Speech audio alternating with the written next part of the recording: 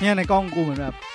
โดนมุดเข้าไปใต้เนี่ยสวัสดีครับ สวัสดีครับ สวัสดีครับพบกับมิดไนท์เราพอดแคสต์นะครับครับผมก็สัปดาห์นี้ก็จะเป็นสัปดาห์ครบรอบวันเกิดหรือยังใช่เราเกิดวันที่11กูงงทุกทีเลยว่าเรา11หรือ12 11เถอะอย่า12เลยกูปากไว้11ใช่เพราะว่าผมเห็นในปฏิทินคือ11ก็เท่ากับว่าวันพุธที่เราออกตอนนี้มันจะเป็นพุธที่9แล้วก็11จะเป็นวันศุกร์นะครับก็ครบรอบต้องนับยังไงวะครบรอบ5ปีขึ้นปีที่6ถูกไหมหรอ5ปีเหรอเพราะตอนนี้เราอยู่ที่ซีซั่น5อ๋อใช่แล้วก็พอครบซีซั่น5คือเต็ม5ปีเต็มขึ้นปีที่6ขึ้นปีที่6แล้วเฮ้ยนานขนาดนั้นเลยเราทำพอดแคสต์มา6ปีแล้วสุดยอดก็ใครที่อยากฟังต่อก็อย่าลืมตื่นก็ไม่กูกำลังคิดอยู่ว่า5ปีขึ้นปีที่6มันทำไมกำลังงงอยู่ทุกสัปดาห์ตลอด250สัปดาห์ที่ผ่านมาก็ไม่เรามาอัดรายการกันก็คือสมมติเราเริ่มทำรายการปุ๊บก็คือเราเริ่มต้นเข้าปีที่1คือตอนแรกอ่ะคือมีคือเราเพิ่งจบปีที่0ไปแล้วเราเข้าปีที่1ถูกป่ะถ้ามีตอนแรกคือซีซั่น1อ่ะมึงนับไงอายุ1ขวบคือปกติต้องเริ่มที่0ถึง1ใช่มั้ยแต่ว่าปกติเรานับอันนั้นคือเป็นซีซั่น1นี่คือย่างเข้าปีที่6โอเคใช่เพราะว่าเด็กเกิดมาเรานับอายุ0ขวบไม่ได้นับอายุ1ขวบพอเราไม่ใช่ชาวเกาหลีแต่เกาหลีเขาบอกเห็นว่าเขาจะปรับอายุแล้วนะใช่ทำไมจะได้เข้าผับเร็วขึ้นนับแบบสากลอ่ะพูดสิคือผมไม่ได้ดูผมก็ได้กำลังคิดอยู่ผมควรจะพูดดีไหมคือมันเป็นเรื่องที่ผมไม่ได้ดูเองแต่คิดว่าคุณเพชรน่าจะดูก็คือพอเขาอายุคือเกาหลีอ่ะเขาจะเริ่มนับที่1ถูกป่ะผมไม่แน่ใจเขาบอกคือที่ผมอ่านมาเขาบอกว่าเขาจะนับตั้งแต่ในท้องแล้วพอเกิดมาจะนับเป็น1ปีแล้วกฎหมายเขาก็คืออายุครบ20ปีก็คือ19เราอ่ะจะสามารถซื้อเครื่องดื่มแอลกอฮอล์ได้แต่เขาไม่ได้แบบคนนี้อายุครบคนนี้อายุครบคนนี้อายุครบนะมันหมายถึงว่าทุกคนที่เกิดในปีนี้อ่ะพอเป้งก็คือนับหมดคือไม่ได้นับว่าต้องถึงวันเกิดแล้วใช่ดังนั้นแปลว่าทุกคนในรุ่นอ่ะวันเนี้ยคือวันที่เฮ้ยพวกมึงฉลองเว้ยดื่มแอลกอฮอล์ได้ครั้งแรกผมบอกทริคคุณอย่างนึงยังไงครับคุณด้วยก็ได้เผื่อจำเป็นถ้าเกิดคุณต้องการไปเสิร์ชอะไรน่าสนใจของเกาหลีอ่ะเป็นแบบ NSFW อ่ะให้ใส่เป็น19บวกไม่ใช่18บวกอันนี้เป็นทริคนะครับโดยคุณตั้นก็กำลังคิดอยู่ว่าดูแล้วกูควรจะแบบยังไงดีกับคอนเทนต์นี้งั้นก็คือกูยิ้มด้วยความภาคภูมิใจครับผมครับรายการไม่ได้เล่านะครับแล้วก็เป็นรายการที่เกี่ยวกับการพูดคุยหนังภาพยนตร์ซีรีส์ สารคดีทุกอย่างที่เกี่ยวกับเพลงอะไรที่เราอยากคุยแหละแต่ส่วนใหญ่ที่เราจะเน้นไปคือสื่อบันเทิงประเภทภาพยนตร์และซีรีส์ใช่จริงจังมากครับเพราะรายการเพลงกับรายการเกมเรามันไม่ยอมออกนะครับไม่เกี่ยวกับกูครับไอ้เหี้ยพิธีกรรายการเกมจะออกจากบ้านยังไม่อยากออกมาเลยไอ้เหี้ยชวนมากินข้าวแม่งยังไม่ออกมาเลยตอนแรกก็อยากตอนแรกมันบอกว่าอยากคุณปุณตอนแรกคุณปุณบอกว่าอยากออกมาเจอคนบ้างก็เลยเนี่ยนัดกินข้าวกันตอนกลางวันก่อนมาอัดรายการสักพักบอกขี้เกียจออกคุณบอกขี้เกียจออกแล้วก็ตามนั้นก็ส่วนรายการเพลงก็ออกปีละครั้งนะครับก็ลุ้นเอาว่าปีหน้าจะมีหรือเปล่ารายการเพลงน่าจะต้องรอจนถึงเหมือนแบบสตูดิโอที่บ้านกู execute ได้ก่อนแล้วก็เดี๋ยวอาจจะกลับไปจริงๆผมว่านอกจากรายการประเภทอย่าง Hurator กับ Untitled Gaming อ่ะผมรู้สึกว่ารายการที่เหลือคือ variety ที่ core value มันคือหนังคือเพลงคืออะไรเงี้ยแต่ท้ายแล้วก็คือคุยเล่นกันนั่นแหละมันเป็นคอนเทนต์ที่ขายคาแรคเตอร์เว้ยเป็นธีมว่าเหมือนเราเป็นแก๊งเพื่อนมานั่งคุยกันแก๊งเพื่อนใช่อยู่ที่ว่าถ้าคุณคบกับเราได้คุณก็จะมาคุยกับเราครับนะครับก็งั้นรายการก็จะแบ่งทั้งหมด3ช่วงก็คือจะมีช่วงมิดในเราเผาหัวก็คือตัวแล้วก็เผาขา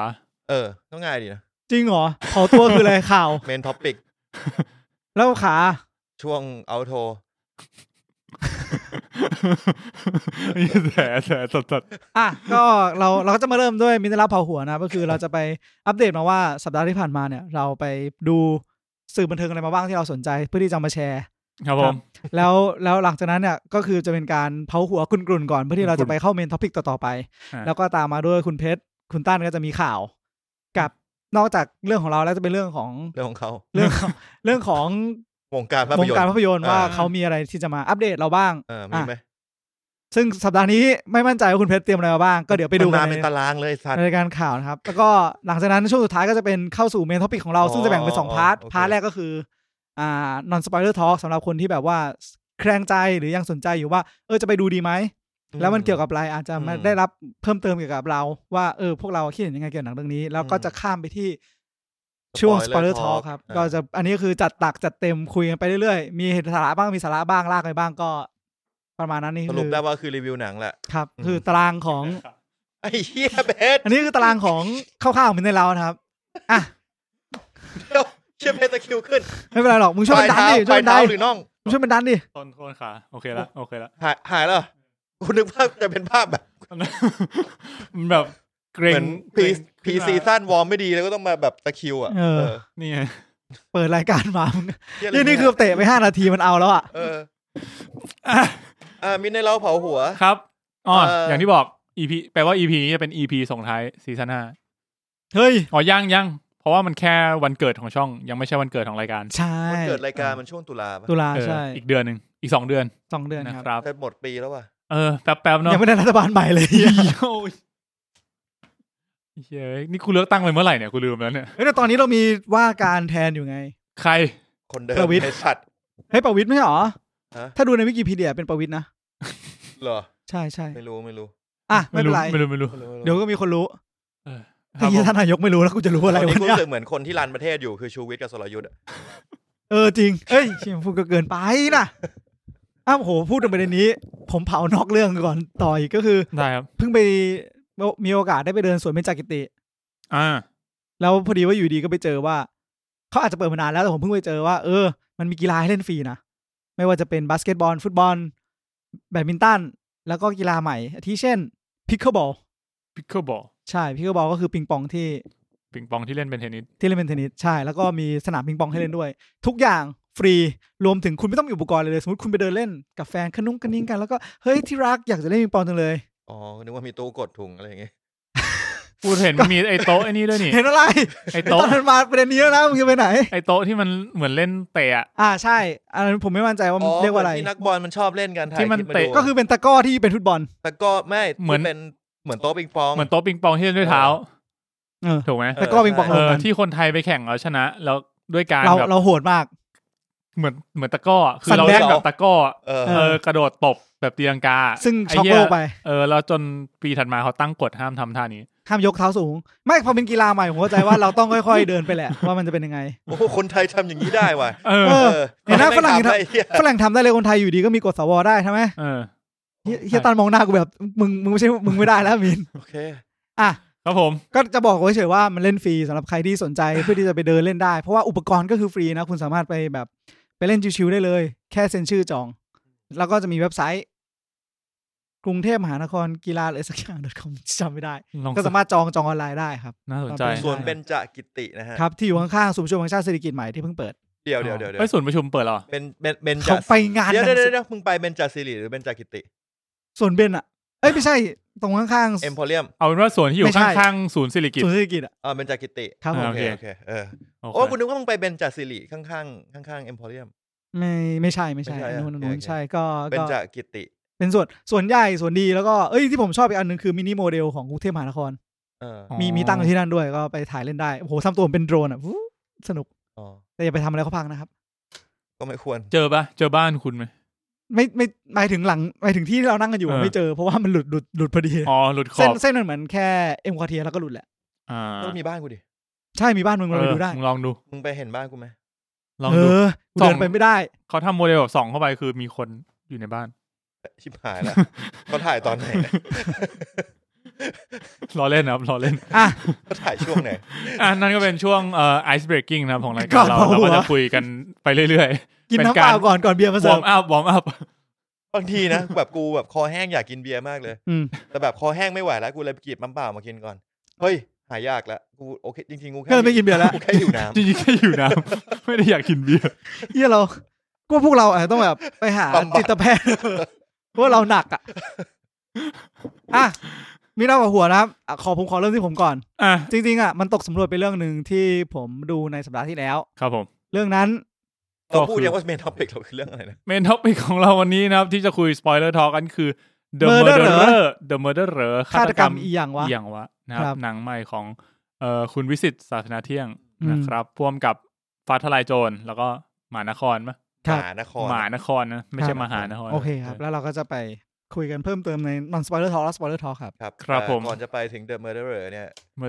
เริ่มที่คุณมีไปดูอะไรมานอกจาก Murderer ที่ดูจบไปเมื่อกี้ครับผมดู The Deepest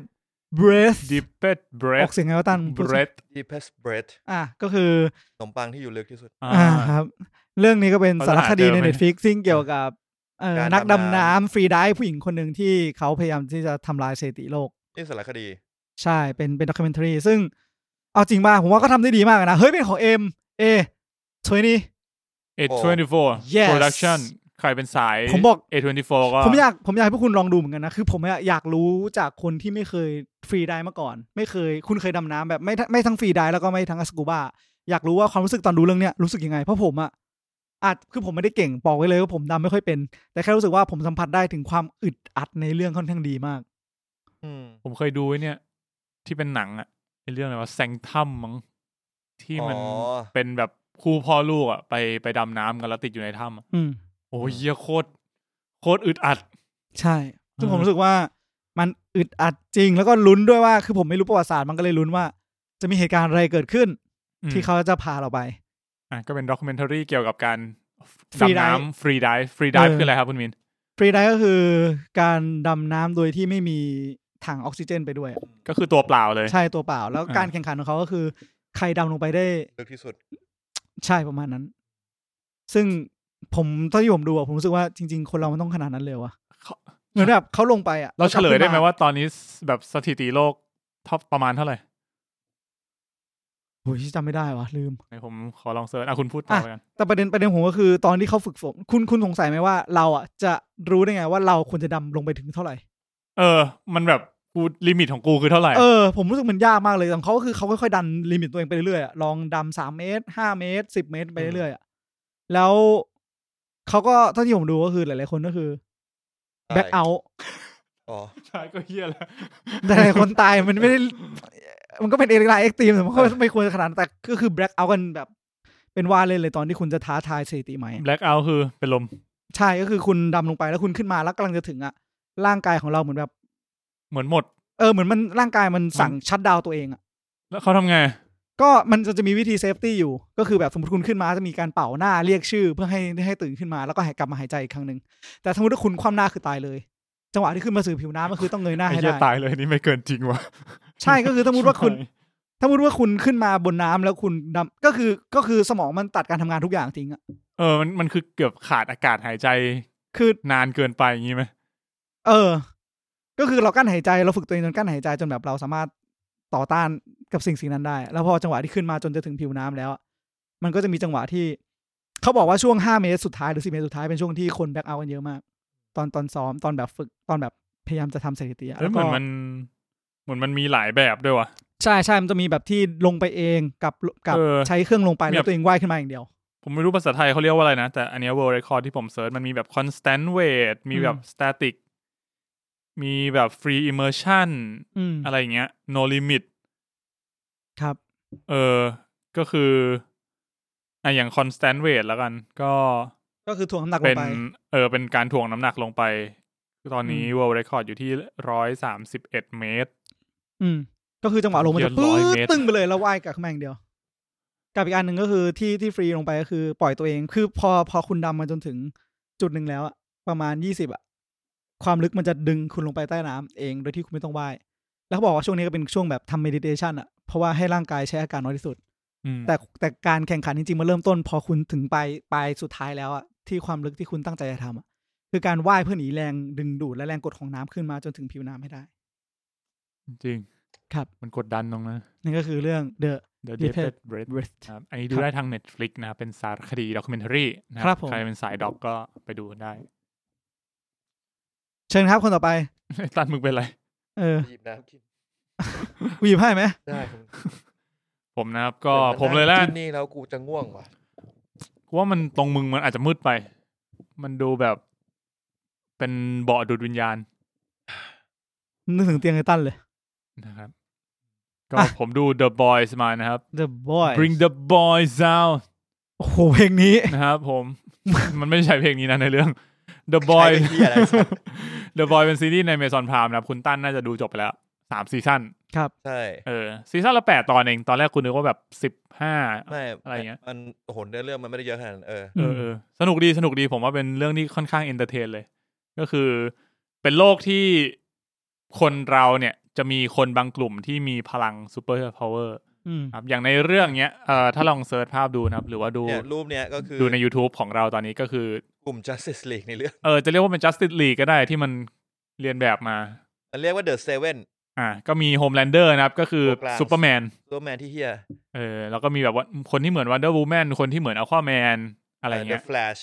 The Flash อันนี้ก็ธีมประมาณนี้แต่ว่ามันจะเหมือนกับว่าภาพลักษณ์ของเรื่องเนี้ยคือซูเปอร์ฮีโร่มันเป็นคนที่แบบ powerful มากๆแล้วมันก็เลยแบบ powerful ทั้งในด้านพละกำลังแล้วก็ในด้าน political ของโลกด้วยมันก็เลยมีส่งผลกระทบกับหลายๆเรื่องไม่ว่าจะแบบพวกนี้มันจะไปทำดีทำเหี้ยยังไงเนี่ยมันก็จะได้รับการปกป้องนะครับก็เหมือนกับถ้าเกิดซูเปอร์ฮีโร่เป็นคนเหี้ยจะเกิดอะไรขึ้น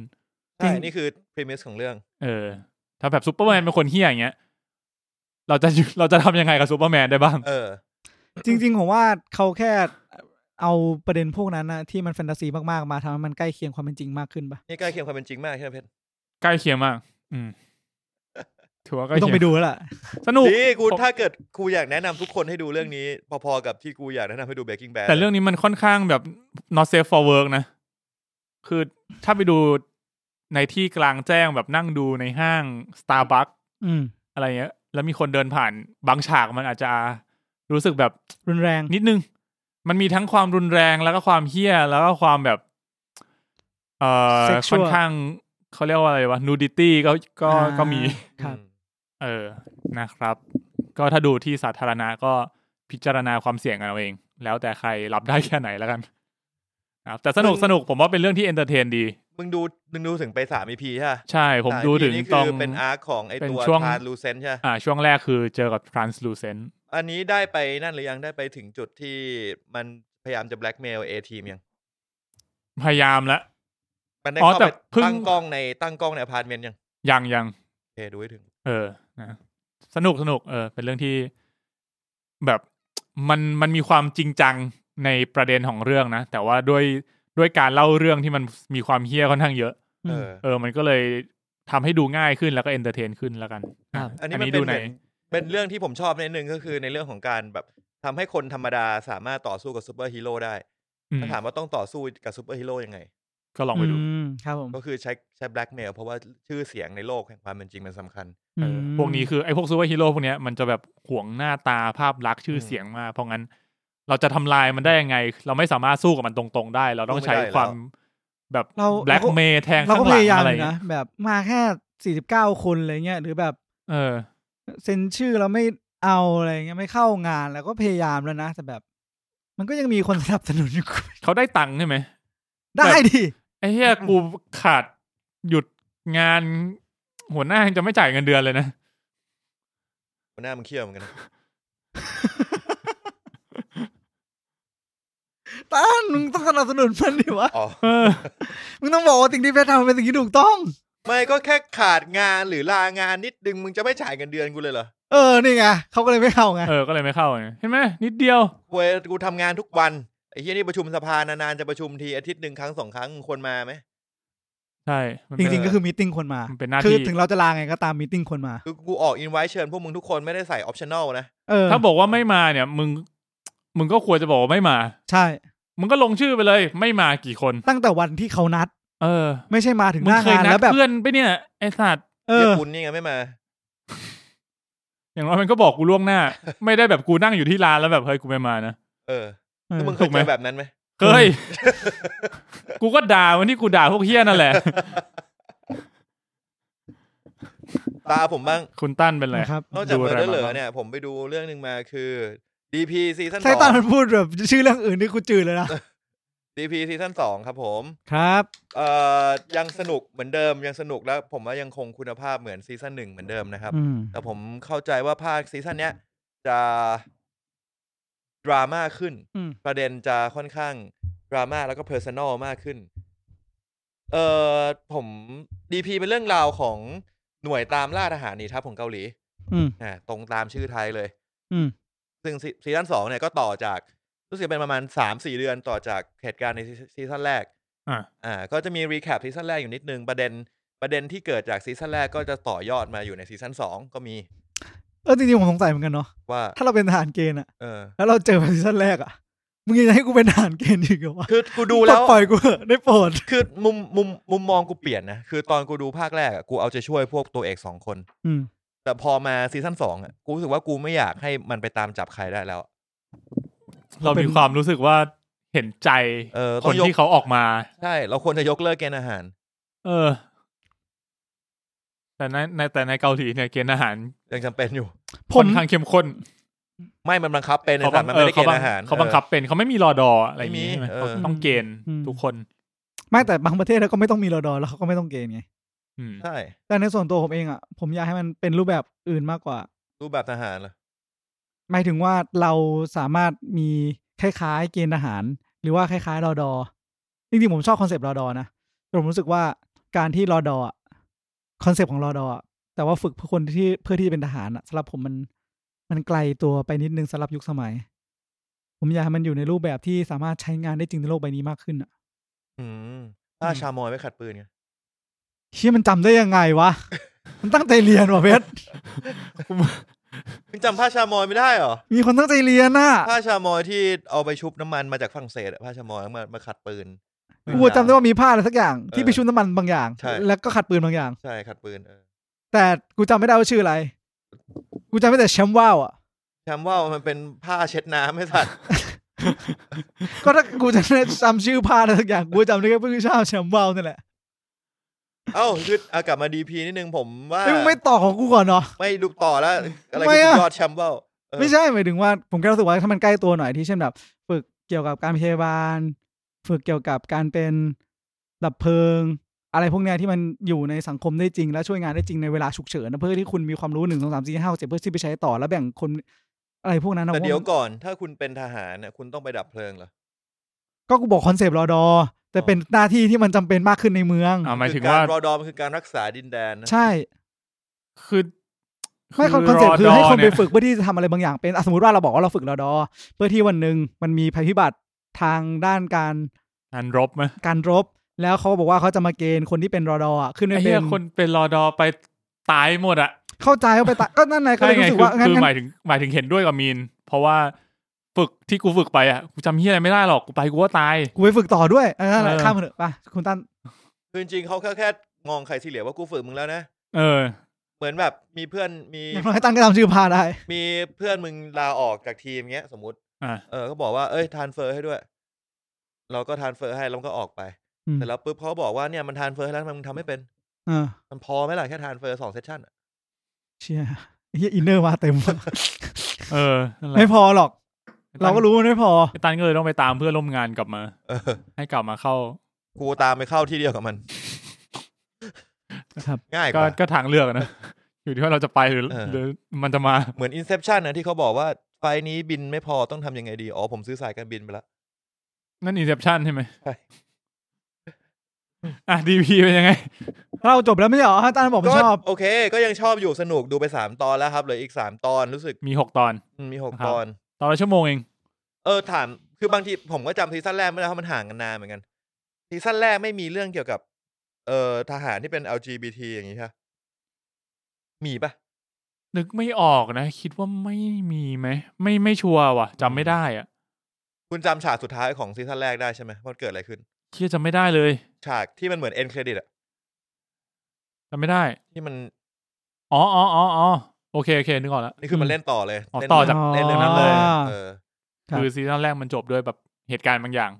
แล้วมันจะเหมือนซีซั่นแรกอย่างหนึ่งนะคือแบบเปิดมา EP แรกนี่โคตรเครียดเลยโคตรตึงเลยแต่พอเหมือนเดิมไอตัวรุ่นพี่มันกลับมาแล้วก็คือสนุกเหมือนเดิม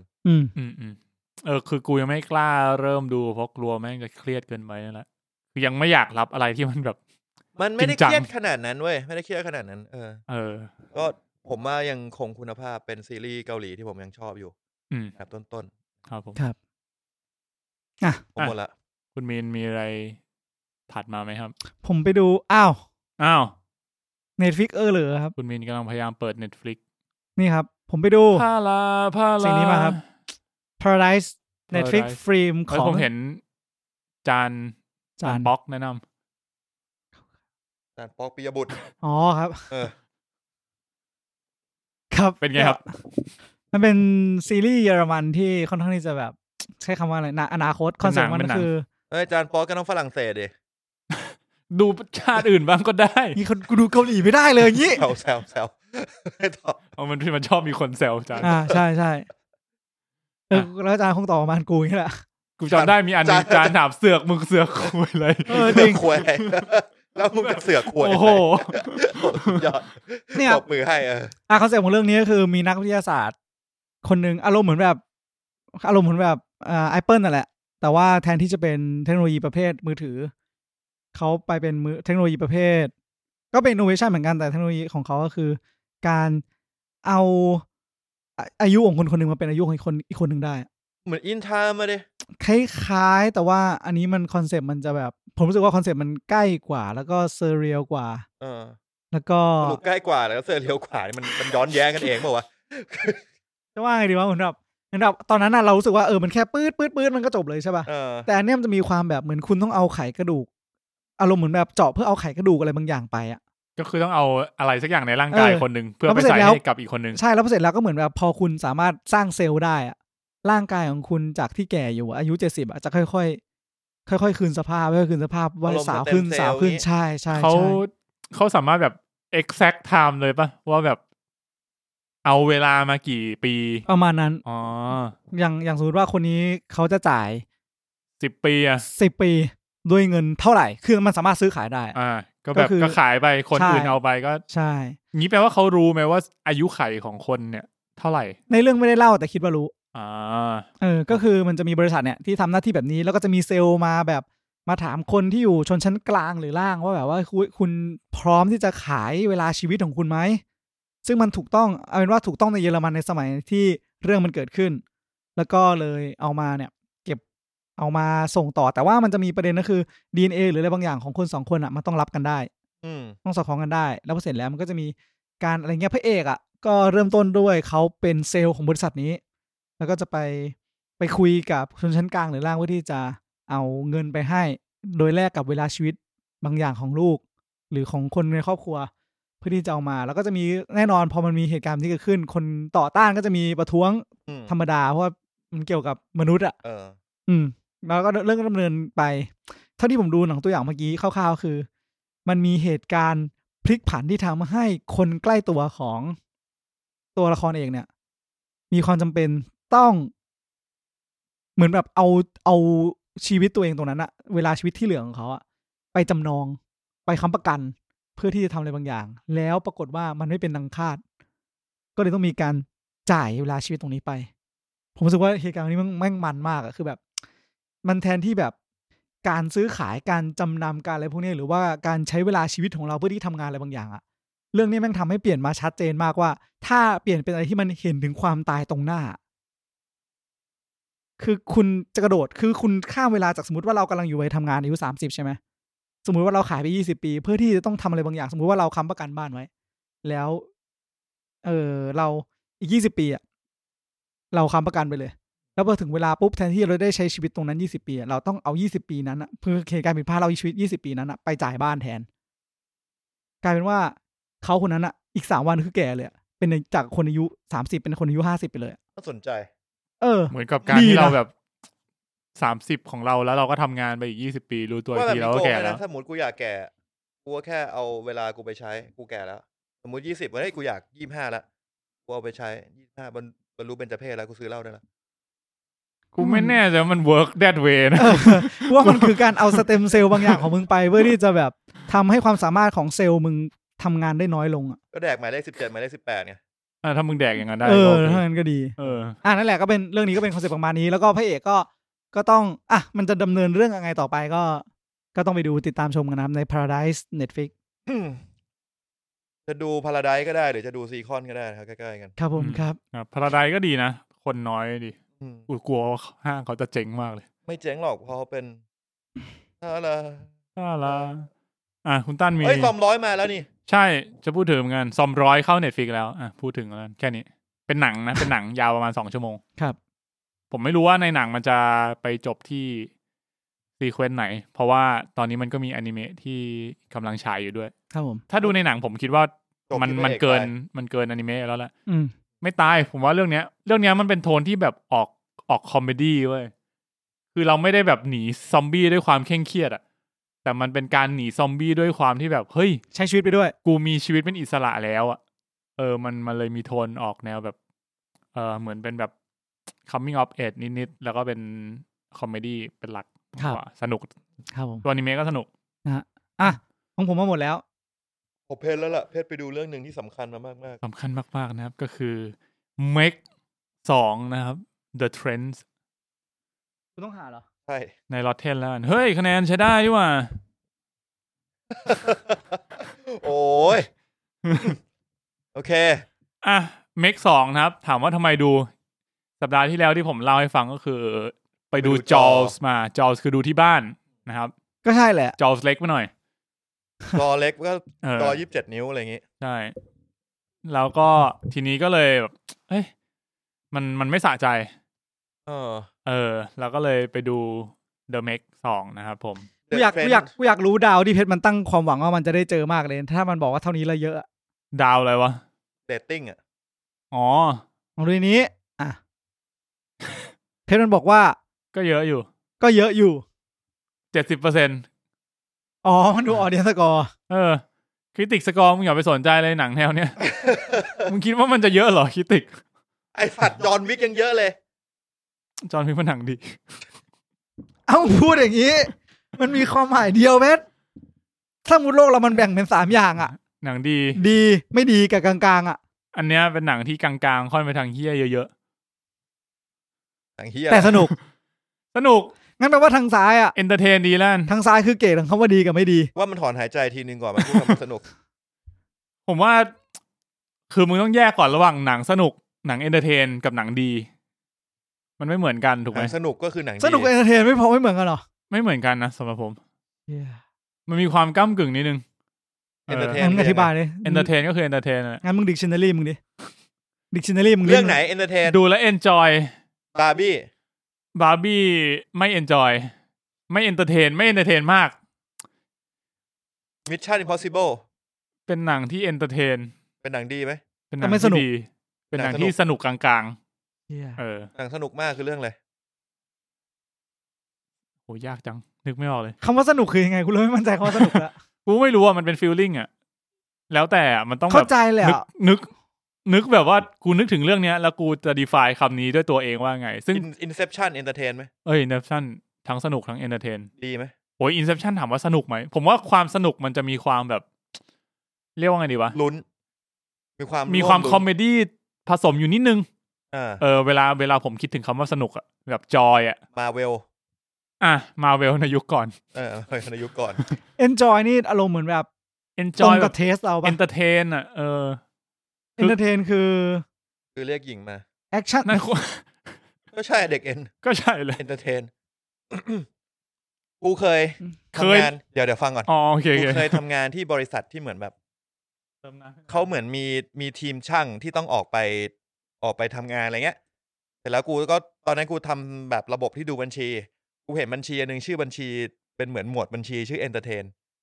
กูก็ถามซื่อๆพี่อันนี้คือไงไปเลี้ยงลูกค้าไปเที่ยวไปกินข้าวไปเข้าอย่างนั้นอย่างนี้นั่นแหละลงบัญชีนี้ก็เลย entertain ก็ถูกนะเป็นค่า entertain เขาเรียกก็ entertainment ใช่มึงก็สื่อบันเทิงมึงก็ต้องเรียกว่าตอนที่มึงวางแผนโปรเจกต์มึงก็ต้องมีค่า entertain ไว้ด้วยอะไรอย่างนี้อาจจะเป็นค่าแบบ hidden cost ที่เราไม่เคยคิดถึงเนาะมันก็อยู่ในโหมด entertain เลยก็ไม่ hidden อันนี้ก็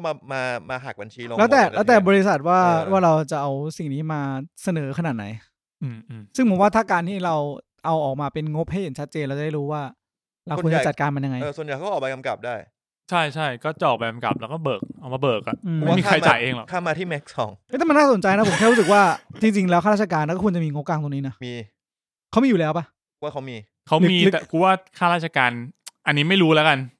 แต่กูอ่ะไม่คิดว่าข้าราชการเขาเขียนว่าเอนเตอร์เทนเนี่ยกูคิดว่าเขาไปลงบัญชีอื่นอันนี้ถ้าเกิดใครมีข้อมูลก็ไม่รู้ลองบอกกันได้ว่าส่วนราชการเขามีงบตรงนี้แบบจะเป็นเขียนให้หรือเปล่าหน่วยสาระและการบันเทิงก็ได้นี่คือหมวดสันทนาการหมวดสันทนาการอะไรประมาณนี้ก็เป็นไปได้จ้างเด็กมาเต้นก็สันทนาการเหมือนกันก็ถูกว่ามึงก็เคยเต้นกันมาก่อนก็สันทนาการอย่างนั้นแหละไก่ย่างถูกเผาใช่ไหมThe Make นะครับถึงแม้ว่า Make 2 The Trench ผมก็เลยสงสัยว่าภาคแรกมันคะแนนดีไหมคือกูอ่ะต้องบอกก่อนว่าไม่เคยดูภาคแรกแต่ว่าไม่มีความจำเป็นแล้วกันรู้แค่ว่าภาคแรกมันเกิดอะไรขึ้นก็พอเกิดอะไรขึ้นนะคือมันมีความคล้ายๆ Deep Blue Sea แหละมันเหมือนไปทำวิจัยอะไรบางอย่างในทะเลแล้วก็เกิดความชิบหายขึ้นก็ไปเจอเมกแล้วเมกก็มาไล่งับคนแล้วก็ตายแล้วก็พระเอกก็รอดพระเอกก็สู้กับเมกอะไรเงี้ยนะเมกคือเมกะโลดอนเป็นเมกะโลดอนเป็นปลาดึกดำบรรพ์ที่ตัวใหญ่กว่าฉลามโอ้โหภาคแรกอย่างเหี้ยผมคิดว่าภาคเนี้ยมันเพิ่มสัตว์ประหลาดตัวอื่นเข้ามาเพิ่มมอนสเตอร์ตัวอื่นเข้ามาทำให้เมกมันดูโดดเด่นน้อยลงจริงๆหนังตัวอย่างเห็นอยู่นะ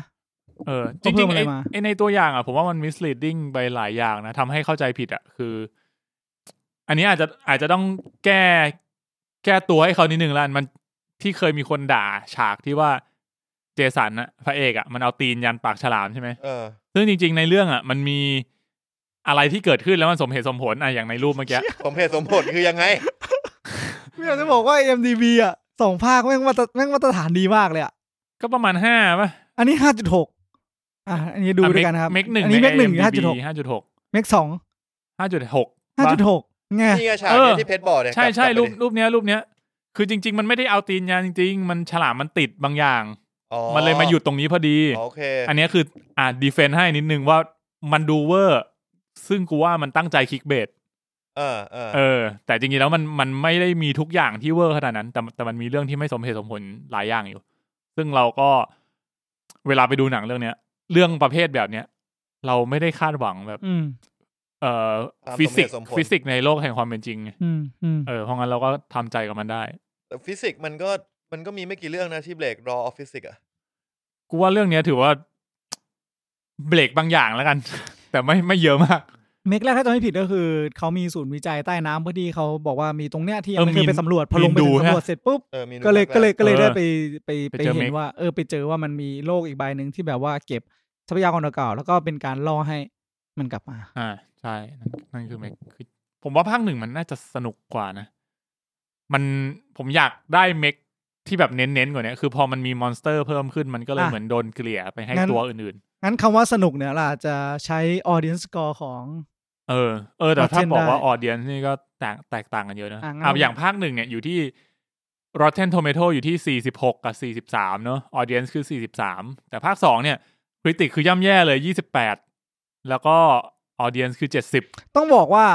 าผมว่าเขาฟิลเตอร์คนดูแล้วคือเนี่ย43ก็จริงแต่มัน 5,000 เรตติ้ง 5,000 บวกแปลว่าอันนี้คือคนที่ไปดูอาจจะไม่มั่นใจว่าเดอะเมกเป็นยังไงแต่ว่าภาค2มันเหลือแค่250ก็คือคะแนน70ก็คือแบบคือต้องบอกว่าไอ้ที่มันเพิ่ง250คือมันเพิ่งเข้าด้วยแต่เดี๋ยวมันก็คือกลัวไปดูวันแรกที่มันเข้าเลยครับ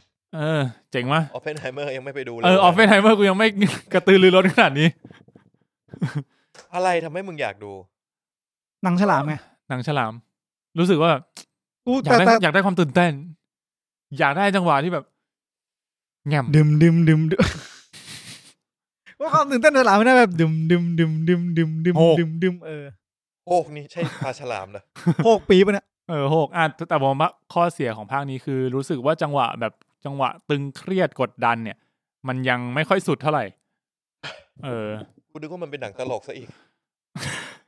แต่มันเน้นฮามันเป็นหนังที่เพลินดีดูเพลินก็ตัวละครจากภาคแรกก็มีไอ้พระเอกเนี่ยเจสัน สเตแฮมใช่ไหมแต่ว่านางเอกจากภาคแรกเขาไม่ได้กลับมาเขาไม่มาเล่นด้วยแต่ว่าภาค 1มันมีที่เป็นลูกสาวภาค 1มีลูกสาวใช่ไหมลูกสาวกลับมาเล่นตอนนี้โตแล้วน่ารักมากเป็นแนวแบบเหมือนพอมีเด็กอยู่ในเรื่องมันจะทำให้โทนมันแบบดูเบาขึ้นภาค 1ก็มี ใช่ก็คือจะหมายถึงว่าจะทำให้โทนเรื่องมันเบาขึ้นไงเวลามีเด็กอยู่ในเรื่องทั้ง1-2แล้วก็มีนักแสดงจีนค่อนข้างเยอะนะในเรื่องนี้ผมไม่แน่ใจนะอันนี้ว่าแบบเขาได้ทุนจากฝั่งจีนด้วยหรือเปล่าเพราะว่าพูดถึงจีนค่อนข้างเยอะเฮ้ยตื่นก่อนไอ้ตั้นหมดแล้วนะครับไอ้เหี้ยอยู่ตรงนี้แล้วกูง่วงมึงกินกาแฟไป2 แก้วมึงให้เกียรติใช่ไงให้เกียรติแทนด้วยสัตว์กาแฟเงินในกระเป๋ามึงบ้างครับผมภาคนี้ก็ถ่ายทำในไทยเยอะเหมือนกันภาคแรกก็ถ่ายทำที่ไทยด้วยจริงเหรอไปที่ภูเก็ตเลยนะระวังนะมึงปลาฉลามยักษ์ด้วยระวังใช่มาเลยเขาเรียกมาจริงเหรอเด็กเอ็นอะป้าครับเชิญไปต่อเดี๋ยวครับหมดยังคุณเพชรแต่ Make the Trench เนี่ยมันก็จะเป็นอะไรที่เหมือนว่าเป็นเกมรับไม่ค่อยดีเน้นเกมลุกอย่างเดียวเติมแล้วไม่ค่อยลงเป็น Make High Walker อะไรอย่างงี้ดีกว่าก็อาจจะแน่นขึ้นนะก็แล้วแต่สไตล์ทีมแล้วครับแต่เจอกันครับผมภาคนี้ก็เพลงปิดก็เป็นเพลงไทยเหมือนกันเพลงอะไรเขาเอาเพลงที่ชื่อว่า That's Not My Name มาของ The Ting Ting มาแปลงเป็นไทยจริงเหรอภาคแรกใช้เพลงมิกกี้อ่ะมิกกี้ดูมิกกี้ยูโซฟาแล้วก็แปลงเป็นเวอร์ชันไทยภาคแรกเป็นเพลงนั้นเป็นร้องไงวะกูก็ไม่รู้ทำไมต้องเป็นเวอร์ชันไทยกูไม่รู้แต่เขาแปลงเป็นไทยภาคนี้ก็ทำอีกเหมือนกันก็ออกมาแล้วมันก็หลอนหูจนกูต้องไปหามาว่ามันคือเพลงอะไรใครร้องชื่อพิมพ์ในเครดิตมันขึ้นแต่กูไม่รู้ว่าเขาเป็นใครเซิร์ชมันเขียนแค่ว่าพิมพ์PIM แค่นี้ไม่ใช่ PYM ด้วยไม่ใช่ก็ประมาณนี้นะครับเดอะเมกก็ใครอยากหาหนังอะไรเอนเตอร์เทนดูที่แบบไม่ต้องซีเรียสอะไรมากก็เหมาะนะครับลองมาดูได้หมดแล้วโอเคครับดูมาแล้วก็ดูเมอร์เดอร์นะครับผมมาไปที่ช่วงต่อไปนะครับเดี๋ยวพบกับเทรลเลอร์ใหม่ในสัปดาห์นี้นะครับผม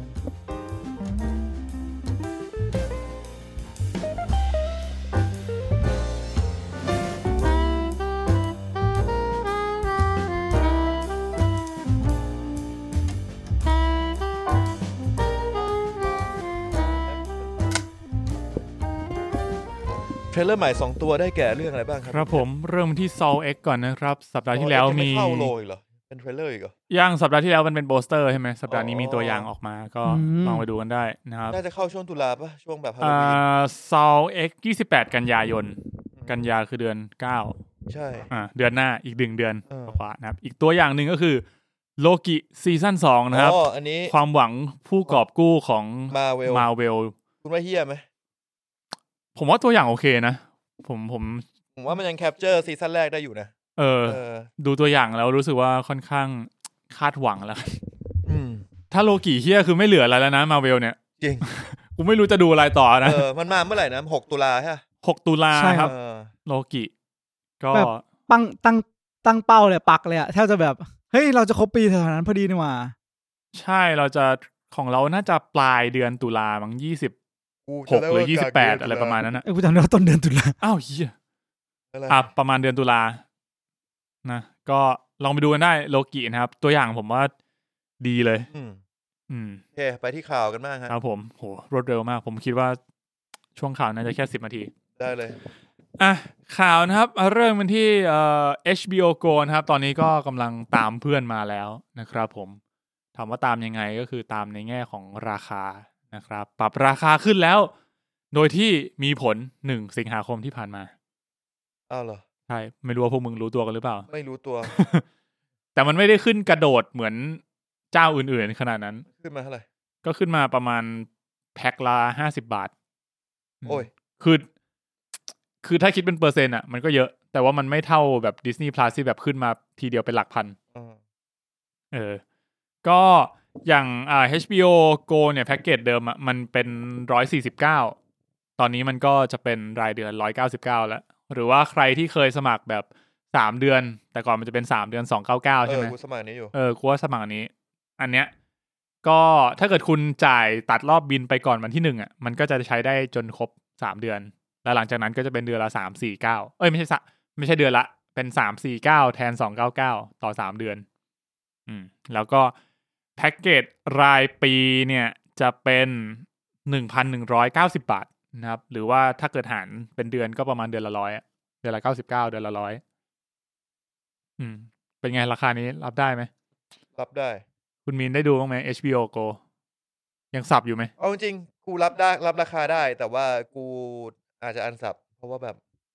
เป็นเจ้าที่กูเนี่ยยังคิดอยู่ว่ากูจะต้องรีบดู Last of Us ให้จบให้จบกูสาบ HBO Go ทิ้งไว้แต่กูไม่ได้ดูเลยอ่ะใช่กู Last of Us กับท็อปกันมาบริกพอละเชอร์โนบิลอีกเรื่องนึงแล้วก็กลับบ้านต้องนี่จริงยิ่งมึงเพิ่งดูไอ้ด็อกนิวเคลียร์ใช่ป่ะกูอยากให้ลองไปดูซีรีส์เชอร์โนบิลใน HBO เนี่ยก็มีแนะนำอยู่แค่นี้ Last of Us เชอร์โนบิลนะครับ2เรื่องใน HBO Go หรือถ้าเกิดใครอยากแนวแบบตื่นเต้นหน่อยก็จะมีไอ้White Lotus นะอันนั้นนะครับก็มี3เรื่องแล้วที่แนะนำใน HBO นะครับรีบดูรีบสับรีบอันสับกันผมก็ว่าจะอันสับอยู่เหมือนกันครับแล้วก็ข่าวสุดท้ายนะครับอันนี้ต้องบอกก่อนว่ามันเป็นแค่ข่าวลือยังไม่คอนเฟิร์ม 100% ครับเรื่องcasting ของ Fantastic Four ออกมา2คนมั้ยหรือ3คนแล้วไม่แน่ใจผมไม่แน่ใจคนที่3ที่จะเล่น The Thing ที่เหมือนข่าวมาแล้วเหมือนค่อนข้างชัวร์คือตัวซูสตอมวานิสซาเคอร์บี้จริงๆน่าเปิดรูปหน่อยฝากคุณมินเซิร์ชหน่อยมึงส่งลิงก์นี้ให้มันใน Discord อะไรสักอย่างได้ไหมมี Discord ไหมคือเดี๋ยวเราจะเปิดรูปให้ดูเป็นรูปจากข่าวนะฮะคือตอนเนี้ย Fantastic Four มี4คนใช่ไหมมีดร.รีดริชาร์ดนะฮะมีซูสตอมมีจอห์นนี่สตอมแล้วก็มีเดอะติงนะครับจำเป็นกริมจากเดอะติงนะฮะเครื่องนี้ไม่มี Discord ป่ะอ๋อกูไม่ล็อกอินไว้ป่ะมินเซิร์ชไปแล้วนะครับ Fantastic Four Casting Marvel Fantastic Four นะครับก็ตอนนี้มี2คนไม่เอาถัดมาอยู่ไหนวะเนี่ยอันนั้นมั้งอาจจะได้ไม่ใช่แล้วนี่ข่าวเก่าแล้วไม่ใช่ครับใน Twitter จะเร็วกว่าก็ได้นะนี่อันนี้แล้วกันลงมารูปนั้นน่ะไม่ใช่รูปผู้หญิงถอยกลับไปท็อปใหม่แบ็ค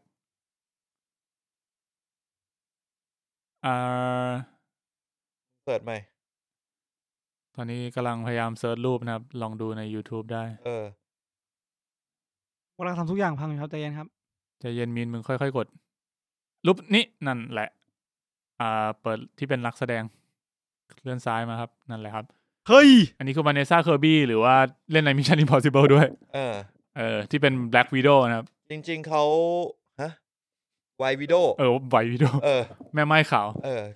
อารมณ์เหมือนจริงๆเขามีคนมาสัมภาษณ์เขาบ่อยนะแล้วเขาตอบคำถามดีนะเขาจะชอบมีคนมานักข่าวหลอกถามแบบเนี่ยได้ข่าวว่าจะได้เล่นเป็นแฟนซูสตอมเหรอเขาบอกว่าโอ้ซูสตอมเป็นตัวละครที่ดีที่ดังแล้วก็รู้สึกเป็นเกียรติมากถ้าเกิดว่าจะได้เล่นครับส่วนจอห์นนี่สตอร์มหรือว่าไอตัวที่เป็น Human Torch ตัวไฟผมอยากรู้ว่าทำไมดารายังต้องแบบปฏิเสธว่าได้เล่นหรือไม่ได้เล่นกลัวเป็นข่าวไงเป็นตัวหลักอีกกลัวเป็นข่าวก่อนที่ค่ายเขาจะ officially announce ไงทำไมค่ายไม่รีบ official ไปก็เขาอาจจะอยู่ระหว่าง casting อะไรอย่างงี้อาจจะมีเหตุผลอะไรสักอย่างนึงที่ยังไม่พร้อมจะเฉลยส่วนอีกคนนึงนะครับที่ข่าวแล้วออกมาผมว่า 80% คือจอห์นนี่สตอร์มกับ Human Torch เนี่ยน่าจะเป็นคุณเอ็ดดี้มันชื่อจริงว่าอะไรวะโจเซฟควินโจเซฟควินคนที่เล่นเป็นเอ็ดดี้ใน Stranger Things ครับมินถ่ายไม่เรื่อยมึงเห็นหน้าคุ้นๆเมื่อไหร่ก็นั่นแหละรูปนั้นเลยรูปนี้เลยนั่นแหละแต่ว่าตัวริลิชาร์ดเนี่ยอันนี้ยังไม่คอนเฟิร์มเหมือนแมตต์สมิธเนี่ยก็มีข่าวว่าเขาได้ออฟเฟอร์เหมือนกันว่าตอนแรกจะเป็นอดัมไดรเวอร์แต่ว่าเหมือนจะปฏิเสธอดัมไดรเวอร์บอกไม่เก็ตว่ะพี่แล้วก็แมตต์สมิธได้ข้อเสนอมาแต่ว่ายังไม่ได้มีการตอบตกลงหรือคอนเฟิร์มอะไรนะครับแล้วก็มีเป็นแมตต์สมิธแล้วโอเคนะรู้สึกโอเคยุคนี้กูเริ่มไม่แน่ใจแล้วกับการที่ว่าเข้ามาเป็นนักแสดงใน Marvel เนี่ยมันจะดีหรือแย่มันการันตีอนาคตในการมีหนังเล่นนะก็ใช่นะแต่ว่า track record ตอนนี้ Marvel เริ่มไม่ค่อยดีแต่ว่า Fantastic Four มันว่ามันเป็นเกียรติมากนะที่เกิดได้เล่นตัวละคร4ตัวเนี้ยนั่นดิอย่างเช่นแบบคริสอีแวนก็ยังเคยเล่นเนาะใช่คริสอีแวนเคยเป็น Human Torch นะครับก็หลักๆที่คอนเฟิร์มแบบ ที่ข่าวเขาคิดว่าน่าจะเป็นเรื่องจริงก็คือ2คนนี้ซูสตอร์มกับจอห์นนี่สตอร์มนะครับส่วนอีก2ตัวนี้เดี๋ยวคอนเฟิร์มอีกทีซึ่งจริงๆก็ยังเป็นข่าวลือนี่ขอเอารูปนี้ขึ้นชัดๆทีนึงรูปนี้นะครับนี่โจเซฟควินนะครับที่เล่นเป็นเอ็ดดี้มันสันป่ะใช่เอ็ดดี้มันสันจำหน้าคือจริงๆมีคนบอกว่าจริงๆน่าจะเอาไอ้ดักเครมอนโกเมอรี่มาคนไหนวะเครไอ้ตัวร้ายอ่ะพี่ของไอ้แมดแม็กอะแมดแม็กอ๋อโอเคโอเคครับก็ประมาณนี้2คนนี้นะครับที่พูดถึงขึ้นมีขึ้นลิงก์นั่นแหละตรงจริงเราหมดแล้วนะข่าวมีนแค่จะเปิดรูปให้ดูใช่ก็เรื่องอันนี้นะครับที่เอ็ดดี้นะครับเผื่อใครคุ้นหน้าจาก Stranger Things มากกว่านะครับก็คือเอ็ดดี้กับวานิสซาเคอร์บี้หมดละข่าวนะครับข่าวสั้นๆมีถ้ามาดูรูปเขาแล้วแบบก็ไม่ได้ขนาดนั้นอะแต่จำได้ว่าตอนดูในเรื่องคือแบบเปล่งประกายมากโอ้ยซาเคอร์บี้เหรอผมว่าเขาสวยมากนะตอนดูในเรื่องแล้วแบบสวยมากพอมาดูภาพแล้วก็แบบก็แบบดูมีเสน่ห์ก็สวยเฉยๆอะรู้สึกว่าคนที่ภาพนิ่งภาพเคลื่อนไหวสวยอะจะเป็นคนที่แบบสวยกว่าคนที่ภาพนิ่งสวยงงไหมไม่งงเลยหมดแล้วนะครับนั่นก็คือข่าวนะครับสั้นๆแล้วกันเดี๋ยวเราไปสู่เมนท็อปิกนะครับสัปดาห์นี้คือ The Murderer ฆาตกรรมอีหยังครับ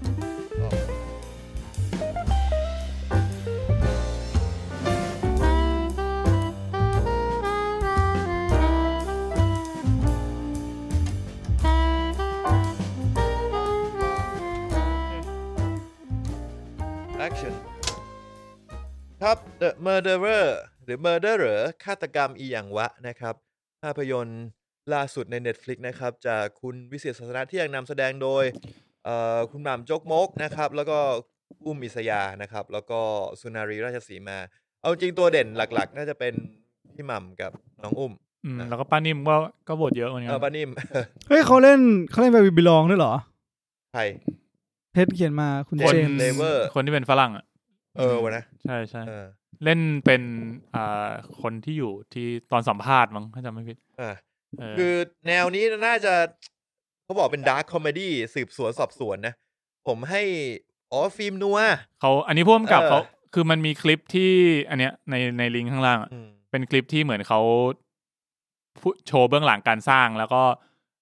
สัมภาษณ์พ่วงกับนิดหน่อยเขาอันนี้เขาพูดเองเขาบอกว่าในเรื่องมีความเป็นดาร์คคอมเมดี้แล้วก็เขาตั้งใจให้มันมีความแบบเป็นฟิล์มนัวแบบอีสานนะครับแล้วก็ที่น่าสนใจคือผมก็เพิ่งเห็นว่าเซตติ้งที่เขาทำคือเขาพยายามหาสตูดิโอแล้วมันไม่มีสตูดิโอที่มันใหญ่พอ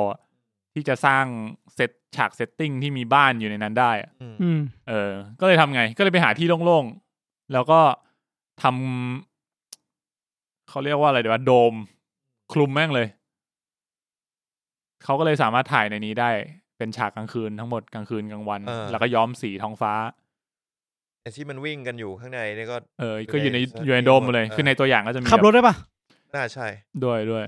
คือจะมีมันมีบางฉากที่เป็นข้างนอกเหมือนกันแต่ว่าส่วนใหญ่ที่เกี่ยวกับบ้านเนี่ยอย่างอันเนี้ยก็จะเห็นว่าอยู่ข้างในโดมหมดเลยนะครับเรื่องราวเรื่องนี้มันเป็นเกี่ยวข้องกับครอบครัวหนึ่งนะทางอีสานที่ได้รับการมาเยือนจากฝรั่งนะครับซึ่งฝรั่งก็เหมือนเป็นแฟนของลูกสาวที่บ้านแล้วก็มาเยี่ยมพ่อเยี่ยมแม่แล้วก็เกิดเหตุการณ์ฆาตกรรมขึ้นฆาตกรรม7 ศพในคืนเดียวทีนี้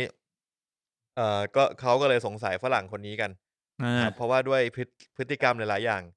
ก็ดูแล้วเป็นไปได้ที่คนนี้จะเป็นฆาตกรแต่ฝรั่งก็แต่ว่าเจ้าหน้าที่ที่มาสืบสวนเนี่ยก็คือคุณหม่ำเป็นหัวหน้าสืบสวนคดีก็ต้องมาพบกับความจริงอันโหดร้ายความจริงอันน่ากระอักกระอ่วนนะครับก็ความแตกต่างของยุคสมัยเนี่ย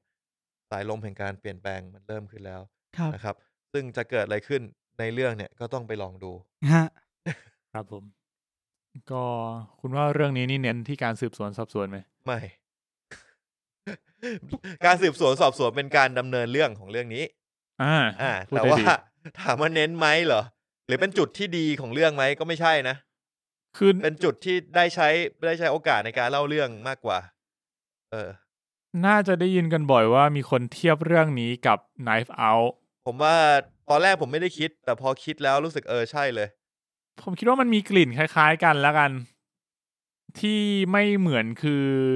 ผมคิดว่า Knife Out มันออกแนวสืบสวนแบบตั้งใจสืบสวนกว่าเนี้ยใช่แต่เรื่องนี้อย่างที่ตั้นบอกคือเหมือนใช้การสืบสวนเป็นตัวเล่าเรื่องให้เรา follow ตามว่าแบบเหตุการณ์ที่มันเกิดขึ้นจริงๆคืออะไรผ่านการสืบสวนสอบปากคำผ่านการสอบปากคำของผู้ต้องสงสัยของพยานหลายๆคนเนาะแล้วเราก็ได้เห็นแบบมีความแบบเห็นมุมมองของแต่ละคนพอมันสืบสวนสอบสวนแบบสอบปากคำแต่ละคนปุ๊บมันก็จะได้รู้ว่าโอเคคนนี้เห็นแบบนี้นะคนนี้ก็เล่ามาแบบนี้คนนี้เห็นอีกแบบหนึ่งก็เล่ามาอีกแบบหนึ่งอะไรเงี้ยแล้วสุดท้ายมันก็ประกอบกันขึ้นมาจนเป็นบทสรุปของเหตุการณ์ที่เกิดขึ้นทั้งหมดในคืนนั้นนะครับผมว่าส่วนตัวผมค่อนข้างชอบนะสนุกเนี่ยอันเนี้ยสนุกหนังสนุก คือมันมีครบทุกรสชาติมีคือเรื่องมันน่าคือเราพอเห็นหน้าพี่หม่ำเนี่ยเราก็จะรู้สึกว่ามันเป็นหนังตลกหรือเปล่าวะซึ่งมันก็ตลกแต่ว่าตัวหนังมันไม่ใช่คอมเมดี้ซะขนาดนั้นมันไม่ใช่หนังตลกแบบหนังตลกไทยทั่วไปอะไรแบบนั้นแต่ว่ามันเป็นหนังที่แบบเล่าเรื่องของเหตุการณ์ฆาตกรรมที่แบบเซอร์เรียลมากๆเซอร์เรียลมากๆที่เกิดขึ้น7 ศพใน1คืนแล้วก็อะไรอย่างนี้เรื่องดำเนินเรื่องด้วยความเป็นแบบเบสเป็นอีสานคือเขาพูดอีสานกันแบบผู้อีสานยอมรับเลยว่าผมฟังออกน้อยมากก็คืออ่านซับเอาแล้วกันทำอะไรไม่ได้คิดว่าเป็นหนังต่างประเทศในหัวผมตอนนั้นก็คือฟังอะไรไม่ออกเลยแล้วผมชอบพวกอาร์ตพวกสีอย่างเงี้ยเห็นปะดีจริงมุมกล้องอะไรก็สวยนะผมโปรดักชั่นดีนะดีมากหมดเลยการมาถึงของเคยฝรั่งเคยฝรั่งก็คือชื่อชื่อนี่ก็ป้านิ่มนะฮะร่างทรงป้านิ่มแล้วก็อุ้มอิสยานะครับคุณนารีราชสีมาครับอันนี้คือเรากำลังดูตามตัวอย่างใน YouTube ใช่อุ้มสวยมากนะจริงๆเห็นพูดกันออกรถก็เลยแบบเปิดมาคอใช่มึงก็พูดสิมีนเพิ่งดูจบเมื่อกี้เลยไม่ต้องบอกสำหรับผมรู้สึกว่าเรื่องเนี้ยช่วงต้นผมค่อนข้างชอบมาก1 ชั่วโมงแรกชอบจริงๆส่วนชั่วโมงหลังเนี่ยผมค่อนข้างที่จะจืดลงนิดนึงสำหรับผมมึงทำอะไรหลายอย่างเกินไปไม่มันอาจจะไม่ใช่คอนเซปต์ที่ผมค่อนข้างชอบในหนังส่วนใหญ่อยู่แล้วอะไรประมาณนั้นครับแต่ว่าผมรู้สึกว่าเนี่ยมันมีผมพยายามจะหารูปนึงที่มันแขวนอยู่บนในบ้านที่เป็นกวางแล้วก็เหยียดกันไปเรื่อยๆเรื่อยๆเรื่อยๆเรื่อยๆเรื่อยๆผมว่าเป็นเรื่องที่ผมชอบคอนเซปต์นี้ในเรื่องตอนแรกมากๆเลยที่แบบเราพยายามที่จะผมแค่รู้สึกว่าในเรื่องมันโชว์ความสเตอริโอไทป์หนักมากๆแล้วเหยียดกันไปเรื่อยๆหนักมากมันจิกกัดเยอะมันใช่มันกัดเยอะมากเรื่องเนี้ยกัดไปเรื่อยๆเลยทุกวัฒนธรรมที่มันจะมีอยู่ในเรื่องนี้ซึ่งอย่างที่ดูหนังตัวอย่างผมรู้สึกว่ามันค่อนข้างที่จะทำให้มิสลีดผมไประดับหนึ่งหมายถึงว่าผมจะชวนแม่ดูก็ไม่กล้าชวนจนกระทั่งดูไปหมดครึ่งแล้วก็รู้สึกว่าเรื่องเนี้ยครึ่งเรื่องแรกแม่ดูได้ครึ่งเรื่องหลังล่ะครึ่งหลังก็โหดไปนิดนึงแต่ผมคิดว่ามันก็ดูได้ก็เป็นฆาตกรรมใช่ก็ไม่มีในหนังตัวอย่างนี้เศร้าจังใช่เห็นคนแคปมาเหมือนกันไอฉากที่เป็นรูปต้องไปไล่หาดูในเรื่องนะซึ่งเรื่องนี้ก็น่าจะติดท็อป 10อยู่นะตอนนี้วันเสาร์อยู่อันดับ2นะครับอันดับ1คือซอม100ว่ะเข้าไงเพิ่งเข้าน่าจะกระแสดีอยู่นะซอม100นี่ถ้าอัดอยู่ Netflix ไม่ให้แคปเลยจบใช่ๆฉลาดว่ะจริงก็เรื่องนี้น่าจะไม่มีไหม IMDb มีคะแนนไหมมีเรื่องนี้มีใน IMDb ที่ 6.2 ขึ้นนะ436โหวต 6.2 เต็ม10ตอนวีคที่แล้วเรามาดูมัน5กว่าก็ให้ประมาณ 7-8 กันนะคะแนนหลักอยู่ที่7 8แล้วก็6นะเรียงอยากดูคอมเมนต์ของคนที่ให้1มากเลยนั่นดิเขาน่าจะแค่ดูคนไทยดีกว่าครับคนไทยคนไทยค่อนข้างชอบคนไทยจะอยู่ที่ 6.9 นะครับ 7.86ถ้าอันเวทมีนก็อยู่ที่ 7.1 กูว่าที่ให้1ฝรั่งเพราะว่าไม่ใช่หนังที่พูดอังกฤษดูที่อเมริกากันบ้างอยู่ที่6คนให้1ค่อนข้างเยอะอาจจะไม่รู้เกี่ยวกับตัวละครอเมริกาที่อยู่ในเรื่องหรือเปล่า ไม่มั่นใจดู UK เฉยๆผมว่าหนังมันมีความแบบสเตอริโอไทป์เยอะนะเล่นทุกแบบทุกประเทศเลยทุกประเภทหมดเลยทั้งคนไทยคนอีสานคนอเมริกันคนบริติชการเป็นเหมือนตลกดีนะที่เขาบอกว่าเฮ้ยเนี่ยมึงอ่ะออกไปทำงานก็ยังทำงานโรงแรมจริงๆแล้วคือไม่ใช่นะเรียนมาตั้งสูงAgoda อารมณ์นั้นนะเป็นมาร์เก็ตติ้งของ Agoda รู้สึกแบบเว็บบุ๊กกิ้งอ่ะพวกเว็บจองโรงแรมอ่ะตัวนางเอกอ่ะแต่ว่าแบบเหมือนคนทางบ้านไม่เข้าใจอ่ะก็คือทำเป็นเหมือนเขาบอกเป็น IT guy IT guy ซึ่งเราก็ไม่รู้หรอกว่าคำว่า IT guy นี่คือมันค่อนข้างกว้างอาจจะเป็น CTO หรือเปล่ามึงเป็นได้ตั้งระดับ C ลงมามันเป็นเยอะนะก็เป็นเรื่องที่ผมว่าสนุกนะสนุกจิกกัดแล้วก็ผมว่าตอนจบก็ค่อนข้าง satisfy นะพอมันเฉลยคือถ้าเกิดว่าแบบไม่อยากพูดมากว่ะเพราะว่าแบบเดี๋ยวจะสปอยอะไรไปเรื่องมันค่อยๆเฉลยตัวมันเองไปตลอดเวลาอะไรเงี้ยแต่ว่ามีคอนเทนต์นึงที่อาจจะทำให้คนอยากดูคือเรื่องเทคโนโลยี de-aging ของประเทศไทยผมว่าฉากนั้นมันเนียนมากเลยนะเนียนเป็นการ de-aging หม่ำระดับเทพอ่ะพูดเลยมากอ่ะมันแบบมันค่อยๆ blend in กลายเป็นตัวหม่ำในวัยเด็ก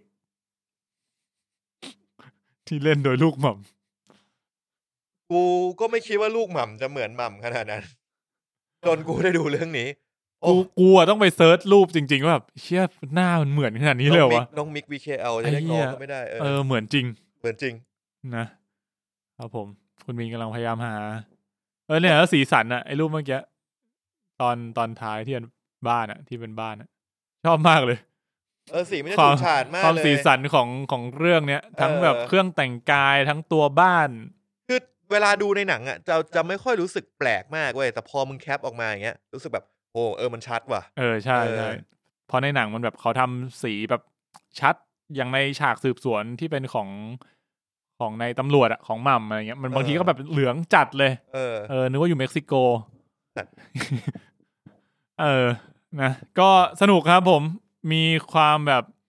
สืบสวนสอบสวนแล้วก็ให้เราได้ follow ตามไปเรื่อยๆผมว่ามันไม่ได้ซับซ้อนอะไรเนาะมันเล่าของในตัวของมันเองแล้วก็เฉลยมันแอบซับซ้อนนะมันจะมีการเล่าไทม์ไลน์ที่ไม่ตรงกันใช่ในช่วงนั้นมันจะมีแบบช่วงแรกมันจะแบบสงสัยอยากตามต้องแบบผมว่าช่วงท้ายๆที่เฉลยนี่ก็คือก็ปิดทุกแก็บได้นะมันขมวดปมมาคืออย่างที่บอกคือมันเป็นเรื่องที่เป็นเหตุการณ์ฆาตกรรมที่เกิดขึ้นในคืนเดียวแล้วทีเนี้ยในเรื่องอ่ะมันก็จะค่อยๆเล่าแบบทีละช็อตอ่ะแบบช็อตนี้เกิดอะไรขึ้นใช่ไหมแล้วบางทีพอมันไปสอบปากคำอีกคนนึงอ่ะมันก็ได้เห็นอีกมุมมองนึงว่าเฮ้ยช็อตนี้จริงๆแล้วเกิดอะไรขึ้นนะแล้วมันก็กลับมาเล่าซ้ำอีกทีในมุมมองของอีกคนนึงก็เป็นอะไรที่สนุกดีนี่มินเปิดน้องมิกซ์เรียกน้องมิกก็ไม่ได้คุณมิกซ์เขาก็แก่แล้วนะโอเคมินมีอะไรอยากจะเสริมไหมครับก่อนที่จะไปสปอยเลอร์จริงๆก็พูดไปหมดแล้วนะมันก็สนุกในเรื่องผมค่อนข้างชอบหนังที่มันจิกกัดมันไปเรื่อยแต่แต่เรื่องนี้แปลกตรงคือเหมือนกว่าจะรู้ตัวเองว่าเรายืนอยู่ตรงไหนเวลาดูหนังคือแบบเวลาดูหนังที่มันไม่เกี่ยวคนไทยเลยอ่ะเราก็จะวางเราไม่ได้แทนตัวเองไว้ตรงไหนไงแต่พอมันมีความเป็นตัวตนมีคนไทยเยอะแล้วเนี่ยคือแบบจะว่าไงดีอ่ะผมก็ไม่ได้คือเป็นเรื่องที่ผมอ่านซับเยอะเหมือนกันเพราะว่าผมไม่สามารถมีความสามารถด้านภาษาไทยพอฟังรู้เรื่องนะคือฟังเป็นคำๆได้แต่ไม่สามารถหันหลังแล้วฟังแล้วรู้เรื่องก็เลยต้องใช้การอ่านซับค่อนข้างเยอะครับใช่คือเรื่องนี้ฝรั่งพูดอังกฤษชัดมาก ชัดจริงพูดไทยก็ชัดมากเหมือนกันเฮ้ยเมื่อกี้เรารูปเรื่องเมื่อกี้เดินขึ้นไปอีกเหี้ยที่คนนี้โคตรเหมือนเลยพูดไปก่อนเลยโอเคก็นี่รูปนี้ไอ้สัตว์อันนี้คือเทคโนโลยีดีเอจจิ้งนะครับนี่ก็มาจากเพจโกดังหนังนะครับเขาแคปมานะครับเป็นฉากที่ดีเอจจิ้งแล้วมันลองเทคด้วยนะมันแบบมันไม่เปลี่ยนเลยซึ่งเรื่องนี้ถ้ามุดเป็นแสงสีน้ำเงินกับม่วงก็คือเป็นจินตนาการของคุณหม่ำในเรื่องซึ่งก็คือนักสืบสวนสอบสวนว่าเขาคิดอะไรยังไงครับถ้าเป็นความจริงก็คือเป็นสีธรรมชาติของเรื่องคือเอาจริงฉากนั้นน่ะผมฉากดีเอจจิ้งอ่ะมันไม่น่ามีอะไรขำนะแต่กูขำมากเลยมันเซอร์ไพรส์นะว่าผมอ่ะคือไม่ได้คิดไงว่าเขาจะเล่าในทางไหนแต่กลายเป็นว่าพอเขามาใช้ลูกชายของมัมอ่ะมาเล่นด้วยก็เลยกลายเป็นว่าแม่งเนียนขึ้นมาเลยโอเคผมว่านอนสปอยเลอร์ประมาณนี้แล้วกันเพราะว่าด้วยความที่เรื่องมันเป็นแบบสืบสวนสอบสวนถ้าเราเล่าอะไรไปมากเนี่ยมันยังไงมันก็จะไปแตะสปอยใช่ครับนะครับงั้นเราไปสปอยเลอร์ทอล์กก็เลยดีกว่านะครับกับ The Murderer นะครับผม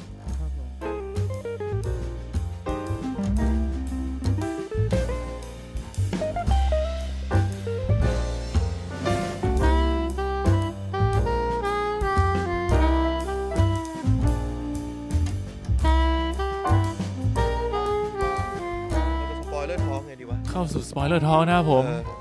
The Murderer ค่อยๆแบบไปเป็นช่วงๆไหมช่วงแรกก็คือช่วงที่ชาวมีน่าจะจำได้ดีสุดมีมึงเล่าเลยนะจัดไปก็ผมขอแบ่งเป็นลองรอบนี้ลองแบ่งเป็นพาร์ทๆแล้วกันเป็นอาร์คเป็นช่วงแรกคือช่วงที่นางเอกและพาสามีกลับบ้านมาเพื่อที่จะมาเจอกับครอบครัวแล้วก็เป็นช่วงที่พายุเข้าแล้วก็มีประเด็นแบ็คกราวด์ก็คือคุณพี่ชายอารมณ์เหมือนครอบครัวจะมีพ่อแม่แล้วก็ลูก2คนนางเอกกับพี่ชายแล้วตัวพี่ชายเองก็คือแต่งงานมาก่อนหน้านี้แต่ว่าเลิกกันแล้วก็ภรรยาของพี่ชายภรรยาเก่าก็คือไปมีสามีเป็นชาวอเมริกันเพราะว่าเนื่องจากงานที่เขาทำน่าจะเป็นผู้หญิงที่อยู่ในบาร์เขาทำงานบาร์ที่พัทยาใช่แล้วก็ตัวลูกสาวที่ก็เลยทิ้งไว้ให้ฝั่งชายเลี้ยง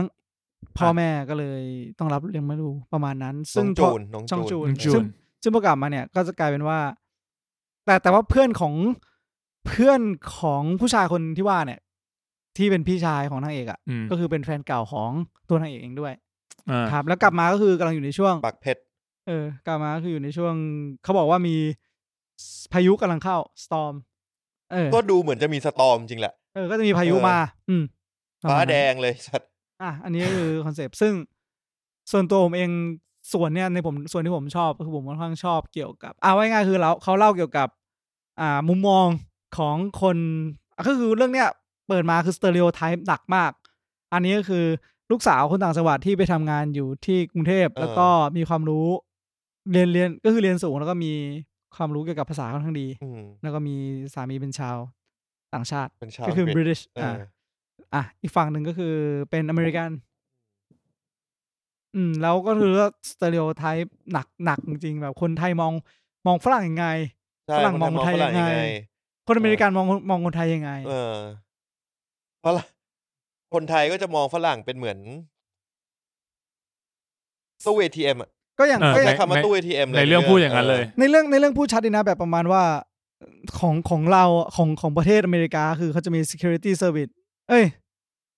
เป็นประกันสังคมโซเชียลสักอย่างจำไม่ได้ก็คือเขาจะจ่ายเงินก็คือถ้าผมจำไม่ผิดก็คืออเมริกาประมาณเขาจะจ่ายภาษีประมาณเกินกว่า 50% ขึ้นไปแต่ว่าหลังจากที่เขาเกษียณแล้วประกันสังคมก็จะจ่ายเขาแบบเพียงพอที่จะใช้ชีวิตอยู่ต่อได้อย่างไม่ละอัตคัดคือไม่ถึงต้องเกษียณถ้าว่างงานประกันสังคมที่เขาได้จากประกันสังคมเขาก็จะอยู่ได้ซึ่งถ้าเขาตัดสินใจมาอยู่ไทยเนี่ยค่าของชีพก็อยู่ได้สบายแล้วดังนั้นพอเสร็จแล้วมันก็แมทช์กับฝั่งเราที่ไม่มีก็คือคนอเมริกันในเรื่องเขาก็กล่าวเขาก็พูดแล้วตรงๆแบบฝั่งเรามีตรงนี้แต่ว่าคนไทยก็มีฝรั่งไงประมาณนั้นก็ตรงๆฝรั่งที่เป็นอเมริกาเองก็เข้าใจในส่วนนี้เหมือนกันว่าก็ she's good wife จัดการเทคแคร์ก็คือผู้หญิงไทยส่วนใหญ่ก็คือเหมือนเรียนรู้มาในเรื่องพวกนี้อยู่แล้วเขาพร้อมจะว่าไงดีวะ หลายๆคนแล้วกันคืออาจจะด้วยเนเจอร์ของการเลี้ยงดูเนเจอร์ของชาติสังคมที่มีมาอย่างยาวนานมันปั้นให้เป็นแบบนั้นอ่ะเราเคยอยู่ในสังคมแบบนั้นมานานใช่ช่วงแรกก็จะเป็นการจริงๆมันเป็นการที่แบบเริ่มมาจำได้ว่าฉากแรกอ่ะมันคือฉากที่เป็นฉากของที่อยู่ในห้องแล้วก็เราได้เห็นอีกฟากหนึ่งของห้องมีคราดมีคราดอันนั้นคือฉากเปิดเลยแล้วเราก็ได้เห็นว่าอ๋อมันแบบเหมือนเกิดเหตุการณ์อะไรบางอย่างขึ้นมีเหตุการณ์แล้วทีนี้มันก็เล่าย้อนกลับมาว่ามีกำลังโดนสอบสวนอยู่นะใช่แล้วก็ย้อนกลับมาอีกว่าแล้วสอบสวนอะไรวันนั้นเกิดอะไรขึ้นบ้างว่ะจริงๆเป็นเทนนี้ก็ดีนะคือก็สัมภาษณ์นางเอกก่อนแล้วก็ได้เรื่องราวเริ่มต้นในวันนั้นคือเนี่ยต้องการมาประเด็นที่สำคัญเลยนะคือเขาต้องการเอาแบบเขารู้ว่าพายุจะเข้าที่บ้านเขาก็ต้องการเอาเหมือนไม้เอาอะไรนู่นนี่นั่นมาปิดรั้วปิดหน้าต่างอะไรเงี้ยเพื่อไม่ให้บ้านถล่มหรือไม่ให้แบบเศษกระจกบ้านหน้าต่างบ้านพังอะไรเงี้ยซึ่งเอาจริงคนไทยไม่ทำนะโดยปกติใช่ใช่อันนี้ผมก็ชอบเหมือนกันนะว่าแบบหมายถึงว่าคนไทยเราจะแบบเวลาเราพูดคำว่าพายุเข้าเราก็จะไม่ได้คิดว่าเป็นพายุที่รุนแรงอะไรก็คือในไทยไม่ได้มีพายุที่แบบถึงขนาดทำลายบ้านเรือนใช่แต่ผมแค่เข้าใจว่าถ้ามุดอเมริกาโซนที่แม่งเฮอริเคนเข้าถ้าได้ยินคำว่าพายุเข้าบ้านก็คือมึง security ดีๆเลยกระจกคือแตกแน่นอนก็ต้องมีแบบการป้องกันระดับหนึ่งอยู่ไม่ได้เลยใช่เขาก็เลยต้องเตรียมตัวจริงๆนะเรื่องทั้งหมดเนี่ยมันเกิดขึ้นเพราะไอคือมันไม่ได้เป็นเหตุผลหลักแต่ว่าทุกอย่างมันเริ่มต้นเพราะไอเนี่ยจะมาซ่อมประตูบ้านไม่รู้จริงไหมกูว่าจะคือถ้าบอกว่าจุดเริ่มต้นก็ได้แต่จะบอกว่าเป็นเพราะมันกูก็รู้สึกสงสารมันไม่ใช่เป็นเพราะมันแต่ว่าอะไรบางอย่างมันทริกเกอร์เพราะว่าไอ้หน้าบ้านที่มันเอาไม้มาตอกใส่ก็คือตัวพ่อเองก็มองแบบเนี่ยมึงจะขังกูใช่ไหมคุณรู้ไอ้ฝรั่งกูไม่รู้ว่าฝรั่งจะทำอะไรแต่มึงน่าจะขังกูไว้ซึ่งอันเนี้ยมันก็เป็นผมตอนผมดูมาถึงกลางๆอะไรผมก็เลยนึกขึ้นได้ว่าจริงๆมันอาจจะสะท้อนสังคมไทยปัจจุบันอยู่ก็ได้นะที่เราพยายามจะมีผู้ใหญ่บางคนแล้วกันที่มองว่าเขาเป็นผู้หลักผู้ใหญ่ในบ้านแล้วก็พยายามที่จะเอาความคิดที่เขาไม่ได้รู้จริงมาบอกคนอื่นว่าระวังไว้นะไอ้พวกตะวันตกแม่งจะนู่นนั่นนี่เห็นไหมเนี่ยจะมาตั้งฐานทัพมันจะมามีฐานทัพไงมึงไม่เชื่อตรงห้วยขวางวะไม่คือจริงๆเราต้องรู้จักเนเจอร์ของเขาก่อนจริงๆใช่เนเจอร์เขาเป็นฟรีพีเพิลนะรู้สึกอย่างนั้นเอาจริงนะกูว่ามันไม่ได้ฟรีไม่ได้อะไรมันก็คือคนนึงที่ก็เอาจริงก็เหมือนคนไทยเนี่ยประโยคนั้นก็พอท่านพูดประโยคนี้มันก็เหมือนที่ตอนประมาณหลังจากพาร์ทแรกไปแล้วที่หลังจากกินข้าวเย็นด้วยกันแล้วเขาก็กินกุ้งกินกบกินอะไรปกติใช่ไหมกินกันเต็มที่แล้วพอเสร็จแล้วตัวนางเอกชื่ออะไรในเรื่องชื่อทรายก็เหมือนแบบไม่เข้าใจรู้สึกเหมือนไม่ได้เป็นไม่รู้ว่าทำไมถึงเป็นเขาหมายถึงว่าเขาใช้คำว่าอะไรครอบครัวนี้เหรอเหมือนเขาไม่ได้เป็นส่วนหนึ่งของครอบครัวนี้เขาไม่เข้าใจในหลายๆคนหลายๆอย่างไม่เข้าใจความคิดอะไรเลยแล้วก็เลยบอกว่าหรือว่าเขาดูเป็นฝรั่งเขาก็ถามสามีเขาฝรั่งก็บอกว่าเราไม่รู้หรอกว่าคำฝรั่งในความหมายของคุณที่คุณจะสื่อมันคืออะไรแต่ที่แน่ๆไม่ใช่คำว่าซีวิไลแน่ๆเพราะว่าเขาก็เพราะไอ้มันได้ไปคุยกับยันชื่ออะไรนะเจมี่ชาลีป่ะชาลีก็คือเจมี่เป็นลูกเป็นสามีใหม่ของตุ๊กตาที่เป็นภรรยาเก่าของซับซ้อนตุ๊กตาคือเป็นภรรยาเก่าของพี่ชายสายอีชาลีนี่ก็เป็นเหมือนฝรั่งเฮียก็เป็นบริติชไหมไม่ชาลีเป็นอเมริกันโอ้โหมารถฮัมเบิลมาทุกอย่างคือแบบแม่งสเตอริโอไทป์ของอเมริกันหนักมากอเมริกันปลูกกัญชาปลูกเห็ดเมาแต่ว่าพูดอีสานได้คล่องมากไม่รู้มันไปแคสคนเชี่ยพูดคล่องมากพูดแบบโอ้โหนักแสดงเรื่องนี้ก็ดีนะเขาก็บอกเขาก็เลยบอกว่าประโยคต่อจากนั้นก็คือบอกว่าเนี่ยอยากให้ได้ยินสิ่งที่คนนั้นพูดมากๆเลยว่าเขามองผู้หญิงไทยเป็นยังไงเพราะว่ามันก็เพราะว่าเขาเห็นผู้หญิงไทยจาก1ภรรยาเขา 2ก็คือผู้หญิงที่เขาน่าจะไปเที่ยวตามผับตามบาร์คือเขาก็ไม่ได้รู้จักทั้งหมดของประเทศไทยเขาก็รู้จักจากมุมมองของเขาที่เขาเข้ามาอยู่เข้ามาเที่ยวในไทยเหมือนเราก็มองจากมุมมองของเราเหมือนกันไงว่าเราแบบเกาหลีเป็นไงคนญี่ปุ่นเป็นไงคนอังกฤษเป็นไงอเมริกันเป็นไงเราก็อาจจะเห็นแค่แบบเราเคยไปเที่ยวต่างประเทศแล้วเราเคยเจอกับเขาเป็นยังไงเราเคยดูซีรีส์คนเขาเป็นยังไงเราก็รู้จักแค่นั้นใช่อย่างบางคนไปเที่ยวเกาหลีมาบอกโหคนเกาหลีพูดเพราะมากเลยบางคนไปเที่ยวมาโหคนเกาหลีมันพูดจาโคตรกระโชกโคกฮากก็อยู่ที่ว่าคุณเดินไปแล้วเจอเขาตอนเขาอารมณ์ไม่ดีหรืออารมณ์ไม่ดีก็แค่นั้นแต่ชาลีเป็นตัวละครที่ผมชอบนะผมมันจริงใจดีให้ชาลีผมว่ามันจริงใจดีตัวเนี้ยมันแบบตรงไปตรงมามันไม่ได้มีประเด็นอะไรมากอันนี้ก็ดีนะตรงที่มาถึงเสร็จปุ๊บอะไอคนที่เป็นแม่ของนางเอกอะแม่ของทรายก็บอกว่าเนี่ยมึงเห็นไหมตุ๊กตามันก็กล้าเนาะมันมาด่าเราถึงหน้าบ้านเราแล้วก็เอาผัวมาเหรอแล้วไงต่อโอเคแต่ผมแค่รู้สึกว่าในมุมนั้นนะในมุมของชาลีเองอะก็เฮ้ยกูเจอเพื่อนอ่ะกูเจอคนที่กูสามารถพูดภาษาอังกฤษได้อย่างเต็มที่อ่ะแล้วกูก็สามารถเล่าประสบการณ์ของกูให้ฟังได้ว่าเพราะกูไม่ใช่คนไทยอ่ะแล้วมึงก็ไม่ใช่คนไทยอ่ะกูเลยแบบเชี่ยกูเจออย่างนี้มาเอามึงอ่ะเข้าใจใช่ปะก็พยายามแบบแชร์กันเป็นแบบคนที่น่าจะแบบใกล้เคียงในวัฒนธรรมกับเขามากกว่าพอมาถึงปุ๊บก็ผมว่าเป็นคนเดียวที่เขาสามารถพูดตรงๆได้แบบนี้ว่ากูชอบประเทศไทยนะ you know food พูดหมดละแล้ว woman waiter อาจจะไม่ใช่คนไทย you know but not the people ใช่ก็เหมือนเป็นการแบบเปิดอกคุยกันระหว่างที่แบบกำลังทุบบ้านอยู่แล้วเนี่ยโอ้กูชอบมวยไทยมากนะมึงดูที่มันสัก My new tattoo เปิดรอยสักก็ดีนะมันจิกกัดไปหมดอะทุกอย่างอย่างแบบที่อันนั้นก็ใช้ตะปูธรรมดาแต่ลูกพี่กูว่าใช้สว่านเจาะน็อตสีทองไงเชี่ยนอนดิสุดยอดป่ะนะแล้วก็มันก็เลยในเรื่องมันก็ค่อยๆเล่ามาจนถึงเหตุการณ์ตอนกลางคืนที่เกิดขึ้นอันนี้ในรอบแรกก่อนว่าแบบเจออะไรมาก็น่าจะเป็นครั้งแรกที่เห็นคือทรายเห็นที่แบบเข้าห้องมาด้วยเลือดท่วมทั้งตัวแล้วก็ผมก็ลุ้นนะคือมันเป็นฉากของเราฟังในมุมมองของทรายเนาะเราก็จะเห็นว่าแบบพยายามจะลงไปแก้ปัญหาเสียงดังบางอย่างที่ผู้ชาย2คน1คนเป็นพี่ชายและอีก1คนเป็นแฟนเก่านางเอกแล้วกำลังเมาอย่างเต็มที่แล้วบอกว่ามึงอยู่นิ่งๆกูจัดการเองกูคิดมึงจะจัดการยังไงมึงสื่อสารยังไม่ได้เลยมึงเป็นคนที่ไม่ควรลงไปที่สุดแล้วตรงนี้เป็นเหตุผลที่ไม่ make sense ที่สุดละไม่แต่คือผมก็เข้าใจไงแบบมันพยายามจะ take care ไหมในแง่แบบคนแบบว่าเป็นแฟนกันอะเป็นสามีภรรยากันอะก็จะเรื่องในบ้านแบบนี้ที่มันต้องการปุ๊บก็มองถ้าเป็นเหตุเกิดที่อเมริกาก็เหตุการณ์นี้มันก็ต้องผู้ชายออกไปจัดการก่อนในมุมมองเขาแต่จริงๆก็ควรเป็นเจ้าบ้านไหมจัดการก่อนเพราะมึงออกไปมึงก็พูดอังกฤษเขาก็ฟังมึงไม่รู้เรื่องคือแบบในแง่ของการที่ว่าถ้ามึงจะคุยกับมึงก็ควรให้คนรู้จักไปคุยก่อนซึ่งหรือมึงอาจจะไปด้วยอะไรเงี้ยเพื่อซัพพอร์ตก็ make sense ไงแต่การที่มึงไปคนเดียวมันแปลกมันตอนกลางคืนไงก็เลยกลับมาโชคเลือดซึ่งเราก็ไม่รู้อะไรเลยตอนนี้แบบไม่รู้ว่าเกิดอะไรขึ้นวะแล้วก็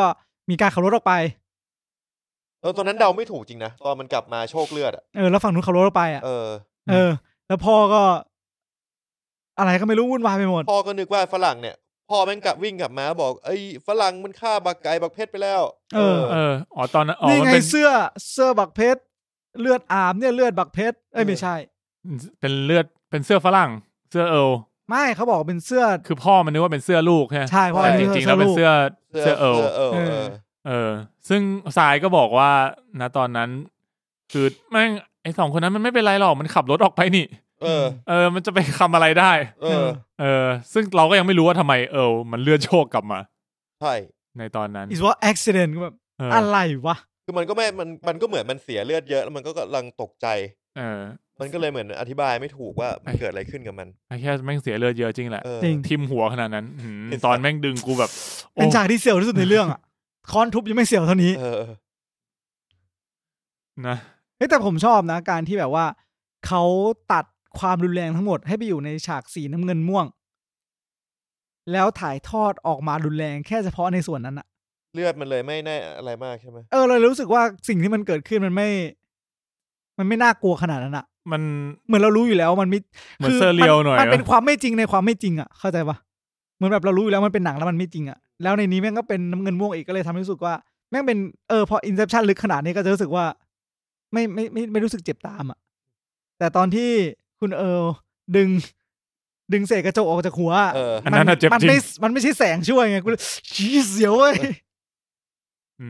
มาพูดถึงศพแรกไหมเพราะว่าเรื่องนี้มันเกิดคดีฆาตกรรมขึ้น7 ศพมี7 ศพที่ตายไปศพแรกคือศพของคุณป้าสุนารีศพแรกที่เกิดขึ้นในเรื่องป้าพาหรือว่าศพแรกที่เรารู้ศพแรกที่เราเห็นว่าตามลำดับซีเควนซ์เลยก็คือป้าพาตกลงมาจากหน้าต่างแต่ก็น่าจะเป็นศพแรกจริงวะอันนี้ยังไม่ตายนะตอนแรกยังมีลมหายใจนะไม่เขาบอกยังมีลมหายใจอยู่ตอนขับรถไปตายแต่เบรกแรงคือตายเลยก็คือป้าพาตกลงมาจากชั้น 2ซึ่งตกลงมาจากห้องของกับห้องของทรายใช่ตกลงมาคอทิ่มลงมาเลยซึ่งก็อยู่ในห้องจริงๆเพราะว่าเป็นลมอยู่เนี่ยซีนนี้ที่เพจกำลังดูอยู่เลยกูเปิดไปเรื่อยๆก็คือเป็นเหมือนกับอะไร3 คนพ่อแม่ลูกพ่อแม่แล้วก็ทรายกำลังแบบว่าเดินสำรวจบ้านอยู่ว่าแบบเกิดอะไรขึ้นทำไมส่วนพ่อถึงวิ่งมาบอกว่าฆ่าคนนั้นคนนี้ใช่ส่วนป้าพาเหมือนจะเดินขึ้นไปหาอะไรสักอย่างหากล่องพยาบาลมั้ยหากล่องพยาบาลให้ใช่แล้วก็เข้าไปในห้องทรายใช่แล้วก็เลยอยู่ๆคุยกันอยู่ก็เลยแบบบักล่วงลงมาหากล่องพยาบาลให้แล้วก็เข้าไปในห้องทรายซึ่งนอนอยู่ในห้องทรายซึ่งเหมือนสุดท้ายแล้วก็ไอตอนหลังเราเพิ่งเห็นว่าแบบมันเข้าไปในห้องแล้วมันจะไปขโมยของขโมยตังค์ด้วยซึ่งให้หาแหละแต่จังหวะมันมาคือจังหวะคือไม่ได้ตั้งใจหรอกแต่มีโอกาสตังค์มันวางอยู่ตรงหน้าว่ะหยิบไปไม่มีใครรู้หรอกมืดๆนะแต่ว่ามีคนรู้มีคนถ่ายคลิปไว้อยู่ทุกที่ซึ่งสุดท้ายเหมือนถ้าจะเล่าไปเลยเหมือนป้าพาตกใจอะไรสักอย่างนึงเจอผีใช่ซึ่งพอมันเล่าเป็นตัวเนี่ยผมก็หันหน้าไปถามเพชรว่าเชี่ยมันไม่น่าจะเกิดขึ้นจริงกับคนแม่งดูดกัญชามาปะวะเพราะเนื้อเรื่องมันพูดแล้วไงมันว่ามันทำกัญชามาก่อนสรุปว่าไม่ใช่กัญชาแต่เป็นอย่างอื่นใช่เนี่ยตกลงมายังไม่ตายแต่เหมือนแบบคอเคล็ดเราเรียกว่าคอเคล็ดได้เหรอคอบิดตอนแรกอาจจะคอบิดคอหักเป็นเล็กแปรขนาดนั้นก็เลยพาจะไปโรงพยาบาลใช่ขึ้นรถไปปิดถนนไอสัตว์เจอตดไอ้เหี้ย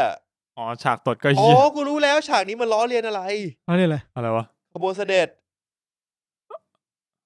เหรอกูไม่มั่นใจว่ากูควรจะถามมึงต่อไหมคือกลัวอยากรู้แต่กูถามมึงดีไหมไง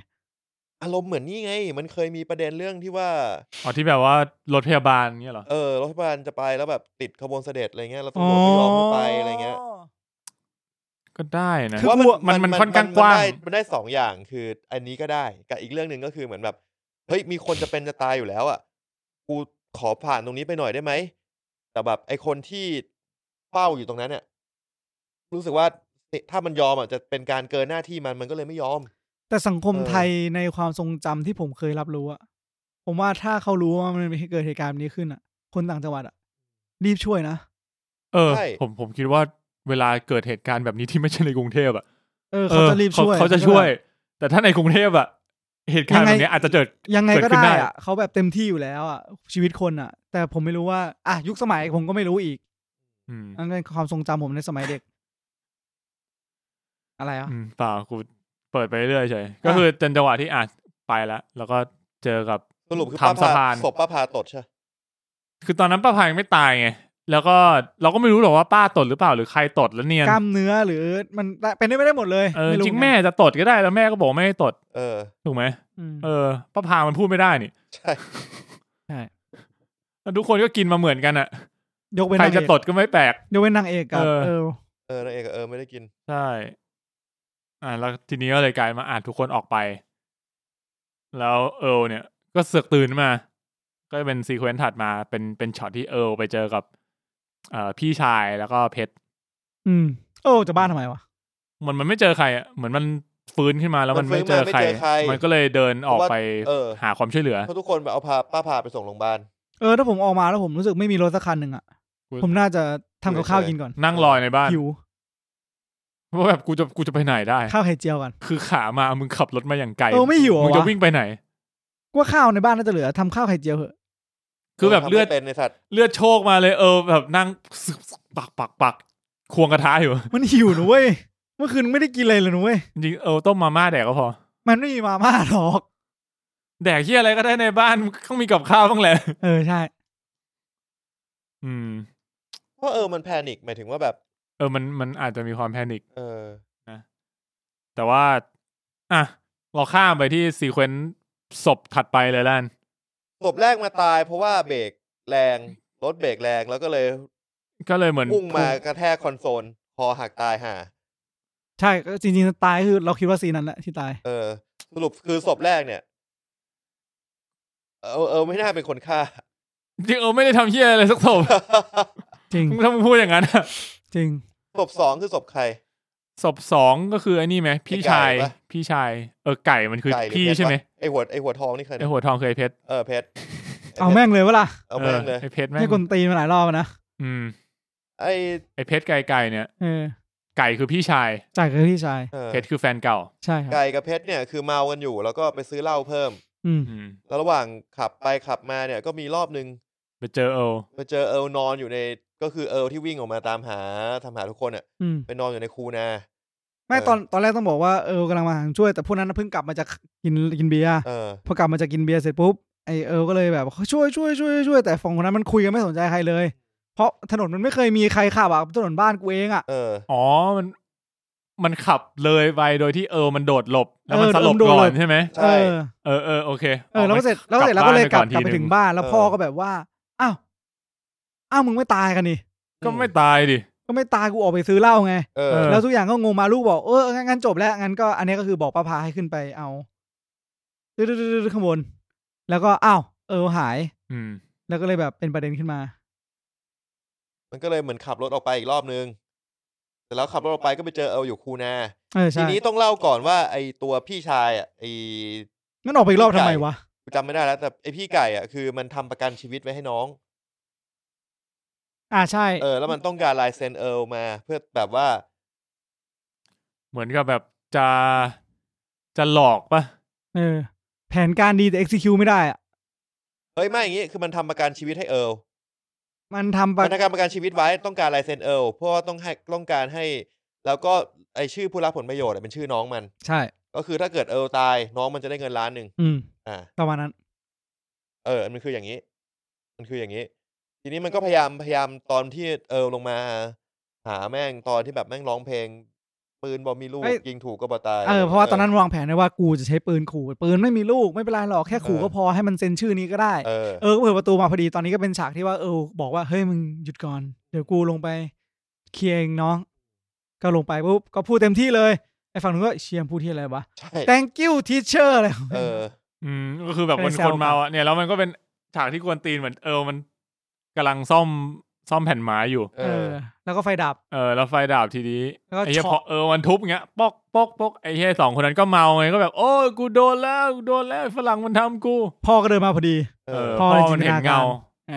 ซึ่งบวกกับความหลอนจากการแดกซุปเข้าไปพ่อก็เลยคูณไปอีกด้วยความที่ผมว่าเรื่องเนี้ยมันยังใจดีที่มันทำให้เราสว่างเห็นความสว่างของหนังเราเลยไม่รู้สึกมันไม่มืดกลัวขนาดนั้นแต่จริงๆแล้วเหตุการณ์จริงกลางท้องนาแบบนั้นทั้งเปี่ยวทั้งเหงาแล้วถ้าเป็นเหตุการณ์เนี้ยใจมึงแข็งไม่ได้เหตุการณ์ไหนเหตุการณ์ที่แบบอีกคนนึงเงามาโดนทุบเอาจริงใจมันหวั่นอยู่นะน่ากลัวอยู่นะ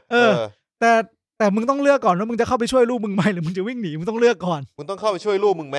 กูก็ไม่ค่อยมั่นใจแต่ไม่เป็นไรเพราะว่าเราก็รู้ว่าตอนจบแล้วมันมีอะไรที่มากกว่าสติสัมปชัญญะมนุษย์ทั่วๆไปจะสามารถทำงานได้อย่างปกตินะครับเนี่ยผมรอคุณมีอธิบายตอนจบอยู่ผมว่ากูไม่รู้หรอกคือเรื่องนี้มันอาจจะถ้าเราในซีเควนซ์มันจะงงนิดนึงเพราะว่ามันมีความสลับสับเปลี่ยนไทม์ไลน์ไปเรื่อยๆคือมันจะมีซีเควนซ์ในหนังกับซีเควนซ์ที่เป็นไทม์ไลน์ในชีวิตจริงที่มันสลับกันอยู่นะแล้วมันก็คืออย่างไอฉากที่ไอไก่กับเพชรขับออกมาเนี่ยแล้วมันเจอเนี่ยคือมันแค่บังเอิญเจอใช่ จำไม่ค่อยได้ละผมจำได้ว่าพอจังหวะนี้มันอยู่ข้างนอกแล้วก็ไอหัวทองไอเพชรก็เลยคิดว่าแบบจังหวะดีว่ะเมาพอดีด้วยก็เลยจะไปเจรจากับแฟนเก่าก็คือทรายสรุปว่าทรายไม่เล่นด้วยแล้วก็พยายามทำร้ายร่างกายทรายก็เลยเตะผามากใช่แล้วก็จังหวะที่ออกมาเนี่ยนี่ไงผมถ่ายมาเจอแล้วมันขับออกมาแล้วมันก็เหมือนทำไมถึงขับออกมาไปซื้อเหล้าเพิ่มมั้งเหล้าหมดเลยก็เลยขับรถไปซื้อเหล้าเพิ่มแล้วมันก็หันมารอบแรกก็เหล้าหมดก็ไปซื้อมาเพิ่มรอบ2ไปตามหาฝรั่งเปล่าเพราะมันต้องการไอ้ฝรั่งนี่คือจำไม่ได้ว่ารอบ2ออกมาทำไมแต่ว่าออกมาแล้วมันก็หันไปเห็นว่าแบบตีนเจอพอดีเห็นตีนใครวะแล้วก็เลยเฮ้ยจังหวะดีว่ะก็เลยพยายามแบบเฮ้ยมึงเอาแบบเป็นจังหวะที่มันอยากได้ลายเซ็นไงก็บอกว่าโอเคเดี๋ยวมึงมัดไว้นะเดี๋ยวกูเอาปืนขู่มันนะให้มันเซ็นซึ่งตอนเนี้ยคนที่เป็นเจ้าของปืนก็คือไก่ตอนแรกเป็นไก่มีปืนเป็นเจ้าของปืนแล้วไก่ก็อธิบายเรียบร้อยแล้วว่างี้ปืนไม่มีลูกเว้ยมาขู่เฉยซึ่งไก่ก็เข้าใจตามนั้นส่วนคุณไอ้เพชรเพชรก็เลยแบบรู้สึกแปลกๆคุณเพชรก็เลยเอาไปใส่ลูกซะเลยแบบมึงโดนกูแน่แล้วอยู่ดีรถก็ไหลกูว่าคือมันใส่ลูกแบบ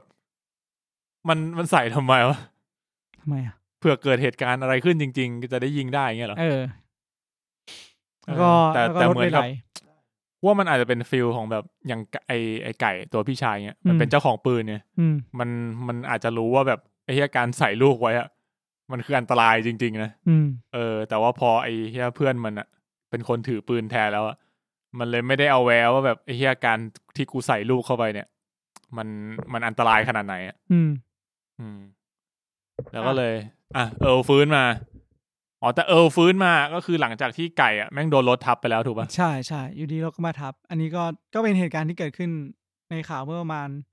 4-5 ปีที่แล้วเหรอมีคนเหมือนแบบรถไหลแล้วก็ตัวเองพยายามจะดันรถแล้วท้ายแล้วตัวเองอ่ะโดนรถพาไปทับกับประตูเสียชีวิตคือถ้าเกิดเหตุการณ์นั้นขึ้นจริงๆอ่ะก็วิ่งอย่าสู้รถครับยังไงมันหนักกว่าเราหลาย10 ปอนด์แค่ลองนึกภาพว่าตอนที่เราไปเข็นรถที่จอดซ้อนคันเราในห้างอ่ะกูยังลำบากเลยแล้วถ้าเป็นเนินอ่ะยังไงเราก็เข็นไม่ไหวใช่เพราะงั้นถ้าเกิดเหตุการณ์นี้ก็อย่ารักษาตัวรอดเป็นยอดอย่าเสียดายรถเลยครับวิ่งดีกว่าก็นั่นแหละโดนทับไปแต่เพชรมันโง่ไงไอ้เพชรไอ้โง่ก็เลยตื่นขึ้นมาครับแล้วก็แบบอ้าวโดนทับไปแล้วแล้วก็แบบว่าแล้วก็ไปเจอปืนอยู่ในมือแล้วมันก็บอกว่ามึงจะต้องการปืนไปทำไมวะก็เลยแล้วมึงถือปืนไปทำไมแล้วก็ถือปืนไปกูก็ไม่เข้าใจเหมือนกันมีไว้ก่อนแล้วก็เดินไปแล้วก็ตอนนี้ก็ไปเจอไก่บอกอ้าวมึงออกมาได้ไงอ่ะเพชรอยู่ไหนแล้วก็เลยมีการต่อสู้กันเกิดขึ้นอันนี้ก็พอเสร็จแล้วก็เลยแย่งปืนมาได้แล้วก็ว่ามึงแหมกลัวหางตุ่ๆเลยนะมันไม่มีปืนในควายโป่งปืนมันบ่มีลูกแก๊กปังแต่ดีนะเขาตายแบบสงบนะสงบไหมสงบก็เขาเชื่อคนที่เขาเชื่อเขาก็เชื่อจนตัวตายเชื่อเศร้าเลยว่ะปืนบ่มีลูกเว้ยจริงๆเนี่ยมันแม่งเป็นซีเควนซ์ที่ว่าเราเห็นเหตุการณ์ก่อนหน้านี้แล้วด้วยว่าไอ้ไก่เนี้ยมันตายไม่ใช่มันเราเห็นแล้วว่ามันตายเพราะโดนยิงที่หัวถูกไหมเราเห็นก่อนแล้วเราก็เลยแบบพอมันเริ่มแย่งปืนกันเนี่ยก็เลยรู้แล้วว่ากูว่ามึงไม่น่ายิงเพราะงั้นถ้าไม่ยิงก็เหลือมึงต้องยิงเองแน่ๆพอไก่มันออกไปแล้วมันเอาปืนมาทุกอย่างก็เพอร์เฟกต์แมทแล้วว่าจะเกิดอะไรขึ้นบ้างมันขยี้ตั้งแต่ตอนมันร้องเพลงปืนบ่มีลูกยิงถูกก็บ่ตายแล้วไอ้สัตว์เหมือนมันทิ้งไว้แบบไอ้ไก่มันเชื่อว่าปืนมันไม่มีลูกจริงฉากนั้นมึงตลกไหมซึ่งโนเลจที่มีมันก็ครบฉากนี้บอกที่กูบอกมึงว่ากูหามากไม่ใช่วันนี้มันขนส่งของไอ้เหี้ยอะไรกันนะแป๊บนึงนะเดี๋ยวกูกลับมามึงซื้ออะไรมาเนี่ยตั้นนั่นแหละก็ช็อตนี้ก็ผมว่ามันพอมันเดาได้มันก็อาจจะลดความสนุกลงนิดนึงแต่มันก็ execute ได้ดีอยู่ execute ได้ดีคือมันใช้สิ่งที่ทิ้งไว้ตอนแรกว่าแบบไก่มันเชื่อทีนี้ไอ้ KPI คนส่งของนี่ก็คือแค่โทรบอกใช่จะมีของไปส่งนะครับครับถามทางไม่ถามไม่อะไรทั้งนั้นแค่ถามว่าอยู่บ้านหรือเปล่าไม่อยู่บ้านก็แค่ไม่ถามด้วยบอกจะมีของไปส่งนะแค่ต้องการคอนเฟิร์มด้วยก็ถ้ามึงโอเคก็แปลว่าไปได้ไงถ้ามึงไม่โอเคมึงก็จะบอกว่ามึงไม่โอเคแล้วมึงจะไม่ส่งเหรอใช่รอบหน้า ไว้พรุ่งนี้โอเคไม่แต่บางทีกูเคยเจอว่าแต่รอบส่งพี่มารอบหน้าอีกหลายวันเลยนะพี่ก็เลยบอกว่างั้นวางไว้หน้าบ้านอ่ะแต่มันก็แล้วแต่ไม่รู้เขาพูดจริงพูดก็ไม่มีใครมาประกาศว่าสิ่งที่ควรเป็นคืออะไรอ่ะกูเคยเจอแบบเหมือนโทรมาตอน3 ทุ่มอ่ะบอกว่าเดี๋ยวไปส่งพรุ่งนี้นะพี่แล้วก็ใช่แหละแล้วก็แบบกดปิดงานอ่ะกดปิดงานเลยว่าแบบส่งเสร็จแล้วอ่ะกูแบบอ้าวเหี้ยงี้ก็ได้เหรอวะครับเมื่อกี้ก็คือคุณตั้นได้รับสายจากคนส่งต่อจากนี้อันนี้คือเนื้อเรื่องที่สัมภาษณ์ใครนะที่รู้เรื่องพวกเนี้ยสัมภาษณ์แม่ไม่ใช่ลูกไหมจูนสัมภาษณ์เด็กอ่ะคือไอ้ทุกอย่างที่เป็นความจริงอ่ะมีจูนรู้คนเดียวอันนี้คือจูนเล่าอันนี้คือถึงท่อนจูนเล่าให้ฟังแล้วพร้อมกับมือถือเพราะว่าครึ่งเรื่องหลังเห็นคลิปแล้วคือจูนได้มือถือใหม่จากทรายแล้วก็ถ่ายคลิปไปเรื่อยจูนอยู่ทุกที่รวมถึงเป็นคนปลดเบรกมือด้วยใช่จริงๆจูนน่าจะลงมืออย่างเดียวคือปลดเบรกมือป่ะจริงๆที่เหลือไม่ทำอะไรละจริงๆก่อนที่จะมาถึงซีนจูนมันจะมีซีนตำรวจก่อนตำรวจบักตำรวจก็คือแบบประมาณว่าเฮ้ยมันมีข้อมูลจากตัวนี้พี่เฮ้ยไหนมึงลองดูดิดูคลิปดิก็เป็นคุณตำรวจกูหานี้สุดก็คือตำรวจขับรถไปแล้วก็ไปผิดบ้านไปบ้านฝรั่งแต่ผิดฝรั่งไม่เขาไปไม่ถูกแล้วเขาก็เลยผ่านทางนั้นก่อนเขาก็เลยลงมาหาชาลีไปเจอชาลีกับตุ๊กตาไม่ก็หาตั้งแต่เจอชาลีนะแบบเฮ้ยยูเนมหรอไอพูดอีสานได้ไอว่าอีสานได้แล้วก็ผมว่าช็อกตรงที่แบบทำไมมึงต้องจุดเทียนตามทางเดินบันไดมึงทุกอันเลยวะไอ้สัตว์บ้านดูมีบรรยากาศไงบรรยากาศดีเลยก็เลยเข้าใจว่าคำว่า good wife บางทีมันก็อาจจะสรุปคือแม่งเมาไอ้สัตว์นั่นแหละแล้ว2 คนก็เลยไปกับตำรวจเพราะว่าจะไปเพราะนั่นบ้านที่ลูกสาวอยู่ก็เลยอยู่ดีก็รักลูกขึ้นมาก็แบบไอพาไปได้นะก็เลยไปกันกับตำรวจสรุปว่ารถเสียรถตำรวจเสียตำรวจก็เลยเดินออกมาคนเดียวไอ้เหี้ยชาลีบอกนี่แม่รัชการไทยแล้วพอเดินไปคนเดียวเสร็จปั๊บก็ไปเจอกำลังวิ่งหนีมาแล้วก็ชนความก็เลยโดนจับใส่กุญแจแล้วก็เลยพามาที่ก็เลยเหมือนมาด้วยกันนะเนี่ยกูไล่มาเรื่อยๆแล้วไม่คือมันเห็นศพก่อนใช่วิ่งมามันเจอศพไอ้ไก่หรือเพชรวะไอ้ไก่ไม่รู้อยู่ศพไอ้ไก่คือมันเป็นจังหวะที่มันฟื้นขึ้นมาแล้วเห็นไก่มันอยู่ใต้รถแล้วไอ้เรื่องที่เราเล่าคือเรื่องที่เราเล่าไปก่อนหน้านี้เราออกไปก่อนมันยังไม่จริงๆในเรื่องยังเรายังไม่รู้มันยังไม่ถึงกูกำลังพยายามเรียงซีเควนต์ว่าไอ้ที่มันมาเจอตำรวจตัวเนี้ยเรายังไม่รู้ว่าอยู่ดีเราแค่อยู่ดีตำรวจเดินมาเจอศพเสร็จเดินต่อแล้ววิ่งมาชนปุ๊บแล้วตกใช่แต่กูฟังก่อนกูแค่กำลังคิดว่าไอ้ตรงเนี้ยตอนนั้นเรายังไม่รู้ว่าจริงแต่สรุปแล้วมันคือซีเควนต์ไหนแล้วก็คือตำรวจมาแล้วก็เกิดเหตุไปหมดแล้วก็วิ่งใช่คือรถเสียรถเสียปุ๊บตำรวจบอกเดี๋ยวกูขอเดินไปสำรวจทีนี้ก็เลยบอกให้ไอ้ชาลี2 คนนั้นอยู่ในรถอยู่ในรถตุ๊กตาเสร็จแล้วทีนี้ก็เลยตัดฉากไปฝั่งก็คือ2 คนนั้นตายแล้วกำลังวิ่งหนีมาชนตำรวจซึ่งตำรวจเดินออกห่างจากรถของมันไป10 นาทีแล้วก็คือไกลพอสมควรแล้วก็เลยชนตำรวจกล้องมันก็เลยเสียไอ้ตำรวจก็เลยจับไว้ใส่กุญแจไอ้ช็อตนั้นคือวิ่งหนีมาจากการสู้กับไอ้ไก่ใช่ไหมซึ่งใช่ซึ่งใช่ไหมไม่ใช่วิ่งหนีอะไรมานี้วิ่งเฉยๆเพราะว่าวิ่งเฉยๆแล้วเสร็จแล้วตำรวจก็โทรป่ะมันโทรก่อนหรือโทรหลังวะมันโทรก่อนมันเจอ2 ศพก่อนตำรวจเจอ2 ศพก่อน2 ศพคือไก่กับเพชรแล้วก็เลยโทรไปหานายก็คือไอ้มัมนายงงนายก็แบบมัมก็แบบว่านี่มันดึกแล้วตี 2 ตี 3มึงจัดการได้ไหมมี2 ศพนี่กูฮาสุดในเรื่องเลยมึงจัดการได้ไหมได้คิดว่าได้ครับเอาอยู่ครับเอาอยู่ไหมเอาอยู่คิดว่าเอาอยู่ครับพี่มึงอย่าเสือกโทรมาอีกนะอันนี้หามากแล้วใครเป็นคนพูดไอ้หม่ำพูดเองไม่แต่ว่าไอ้เหี้ยมัน make sense นะเว้ยคืออารมณ์เหมือนแบบโทรบอกกูทำไมมึงมีปัญญาจัดการไหมมึงตำรวจเหมือนกันอ่ะก็มึงถามเอาอยู่ไหมถ้าเกิดแบบอารมณ์เหมือนแบบมึงเอาไม่อยู่มึงก็บอกเอาไม่อยู่ก็บอกกูให้กูไปช่วยจะได้กำลังเสริมยังไงเอาอยู่มึงโทรหากูทำเหี้ยอะไรโทรมาทำไมวะก็อาจจะเป็นการจริงๆมันแค่โทรว่าพี่มี2 ศพขอกำลังเสริมด่วนจบไม่ ไม่แต่นี่ก็คือหม่ำก็คือมี2ศพมันก็เป็นเรื่องผิดปกติของละแวกบ้านแถวนั้นเปล่าจริงๆมึงก็ควรมาแล้วนะมึงควรมามึงเป็นสารวัตรป่ะอาจจะเพิ่งตื่นเต้นตอนเช้าเช้ามาจาก2ศพเป็น7ศพเมื่อคืนพี่ฝันว่ามึงฝันว่ามีคนตาย2ศพอ๋อไม่ใช่พี่7ศพก็กลายเป็นว่ามันชนกับตำรวจก็เลยจับมาแล้วก็ตามมาที่บ้านด้วยถ้าเป็นเล่าในมุมหนังเกาหลีนะเฮ้ยตอนนี้หม่ำน่าจะเครียดมากอ่ะน่าจะกำลังโดนประณามไอ้เหี้ยมึงปล่อยลูกน้องไปตายแล้วมึงรับสายแล้วมึงวางแล้วมึงด่าลูกน้องกลับด้วยอ่ะจริงไม่ใช่หนังตลกด้วยตรงเนี้ยแต่พอดีว่าเราดูหนังตลกไงมันเลเวอร์ให้ความตลกอ่ะส่วนไอ้ชาลีกับไอ้ตุ๊กตาพอเห็นตำรวจไปนานก็แบบไม่ปกติแล้วก็เลยตามก็ไปหยิบปืนที่ตำรวจเจอจากศพไก่ก่อนแล้วก็คือตำรวจเจอศพไก่แล้วเจอศพไก่ก่อนที่ตำรวจจะเดินไปต่อแล้วไปเจอศพเพชรทีนี้พอมันเจอมันก็หยิบปืนแล้วมันก็เดินไปก็คือจะไปบ้านมันรู้ทางมันก็เดินไปบ้าน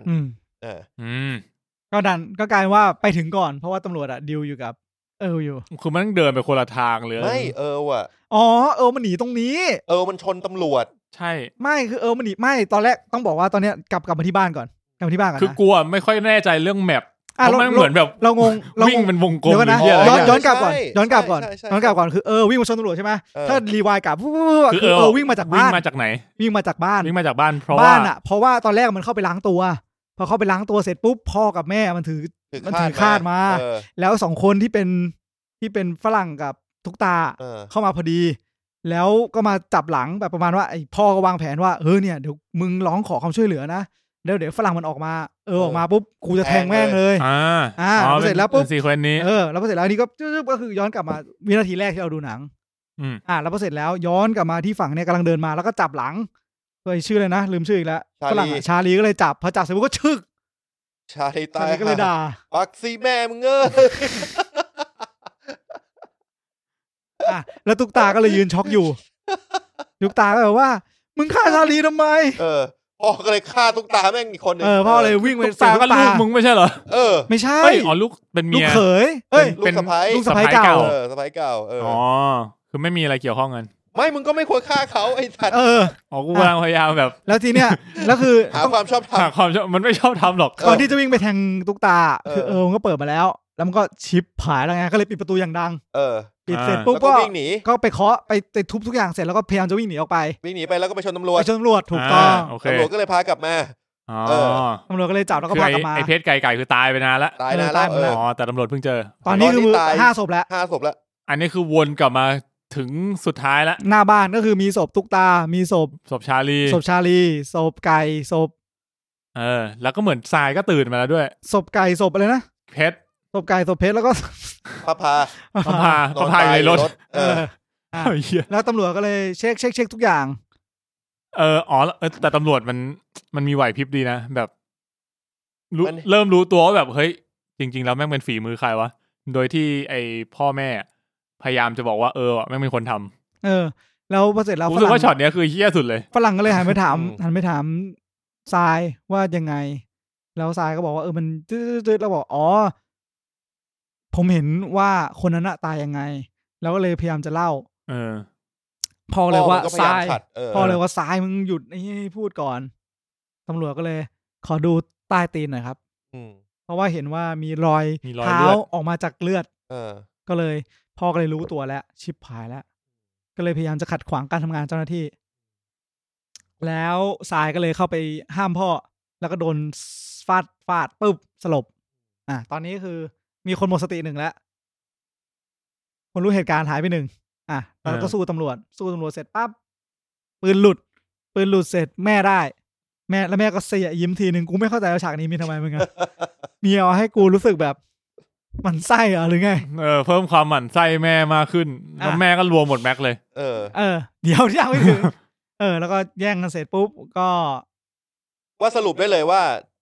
ศพ7 ศพเนี่ยไม่ได้ทำเหี้ยอะไรเลยไม่ได้ทำเหี้ยอะไรเลยเป็นแพ้แล้วก็ศพที่6คือศพของตำรวจคือแม่ยิงตำรวจยิงสกัดแม่ไม่ให้แม่ยิงแม่ก็เลยบาดเจ็บที่ตอนหลังแม่ไม่ตายแม่ไปโรงพยาบาลแม่ไม่ตายแล้วแม่ก็เลยหันมารัวหมดแม็กใส่ตำรวจตายน่าสงสารสุดในเรื่องแล้วไอ้เหี้ยตำรวจเนี่ย จริงเพราะเป็นคนที่ทำหน้าที่ดีด้วยนะเป็นคนที่ไม่รู้อีโหน่อีเหน่สุดละแล้วส่วนศพชาลีกับตุ๊กตาคือพ่อเป็นคนแทงใช่2ศพแม่เป็นคนฆ่าตำรวจไอ้เพชรก็คือโดนรถทับไอ้ไก่ก็ยิงตัวเองตายป้าพาก็ตกมาเองป้าพาคือหลอนเห็ดแล้วก็ล่วงลงมาศพสุดท้ายคือศพพ่อต้องบอกว่าตอนนั้นเมียมันตายไงนะเมียมันตายไงนะเมียมันแค่สลบหมายถึงว่าพอเอาปืนมาให้มาใส่ความผิดให้กับแล้วก็หมดสติพ่อคือเหมือนเมียตั้งแต่แรกพ่อมาหลับก่อนเหมือนเมียเจ็บปะตัวแม่เจ็บแล้วก็เลยสลบไปคือพ่อตอนพอสู้กับตำรวจเสร็จพ่อสลบแล้วเมียก็เลยเอามาใส่ร้ายเสร็จเมียสลบใช่ป่ะแม่สลบพอแม่สลบเสร็จปุ๊บพ่อก็เลยมาแบบโวยวายไม่ใช่พ่อเอาปืนจากมือเมียมาใส่มือนี่คือพ่อสลบไปก่อนแล้วก็ตื่นขึ้นมาเห็นตำรวจนอนตายคือทุกคนสลบหมดเลยแล้วปืนอยู่ในมือเมียก็พอจะรู้เรื่องว่าโอ้เมียน่าจะเป็นคนฆ่าตำรวจก็เลยเอาปืนไปใส่มือเพื่อให้แบบลายนิ้วมือของเพราะว่าตอนที่หม่ำเขา investigate ว่าดูมีลายนิ้วมืออยู่ในปืนทั้ง2กระบอกเลยคือยังไงอธิบายหน่อยทีเนี้ยก็คือตัวพ่อพอทำเสร็จปุ๊บก็เหมือนเงยหน้าขึ้นมาแล้วหลอนเหมือนเจอผีหรืออะไรสักอย่างนึงแล้วก็หัวใจวายตายเพราะว่าตัวพ่อเนี่ยเหมือนจะเจอผีมาประมาณ2ครั้งแล้วเหมือนจะเป็นไอ้นี่ป่ะช็อตแรกที่ศาลเหมือนจะเป็นจูนหลอกแต่เนี่ยไอตอนหัวใจวายเนี่ยก็น่าจะจูนก็จูนแหละเพราะจูนอยู่ในบ้านตลอดเวลาก็จริงจูนก็น่าจะอยู่ตรงนั้นก็รูปเหตุการณ์ที่เกิดขึ้นก็คือพ่อก็ช็อกตายใช่พ่อก็ช็อกตายนี่คือศพที่7แล้วสุดท้ายก็คือได้หลักฐานจากมือถือของจูนเป็นคลิปวิดีโอที่จูนถ่ายไว้ตลอดมึงก็ให้แต่แรกก็จบแล้วไหมไม่แล้วจูนก็เล่าให้ฟังหมดด้วยแต่อันนี้ผมเข้าใจมากนะคือตอนแรกจูนไม่ยอมเล่าเพราะกลัวเล่าแล้วไม่มีใครเชื่อซึ่งผมก็มันเป็นอะไรที่สะท้อนสังคมดีนะแบบผู้ใหญ่ไม่ฟังเด็กจนกระทั่งจนกว่าจะมีหลักฐานคืออย่างอันเนี้ยถ้าเกิดจูนเล่าโดยที่ไม่มีคลิปก็คงไม่มีใครเชื่อ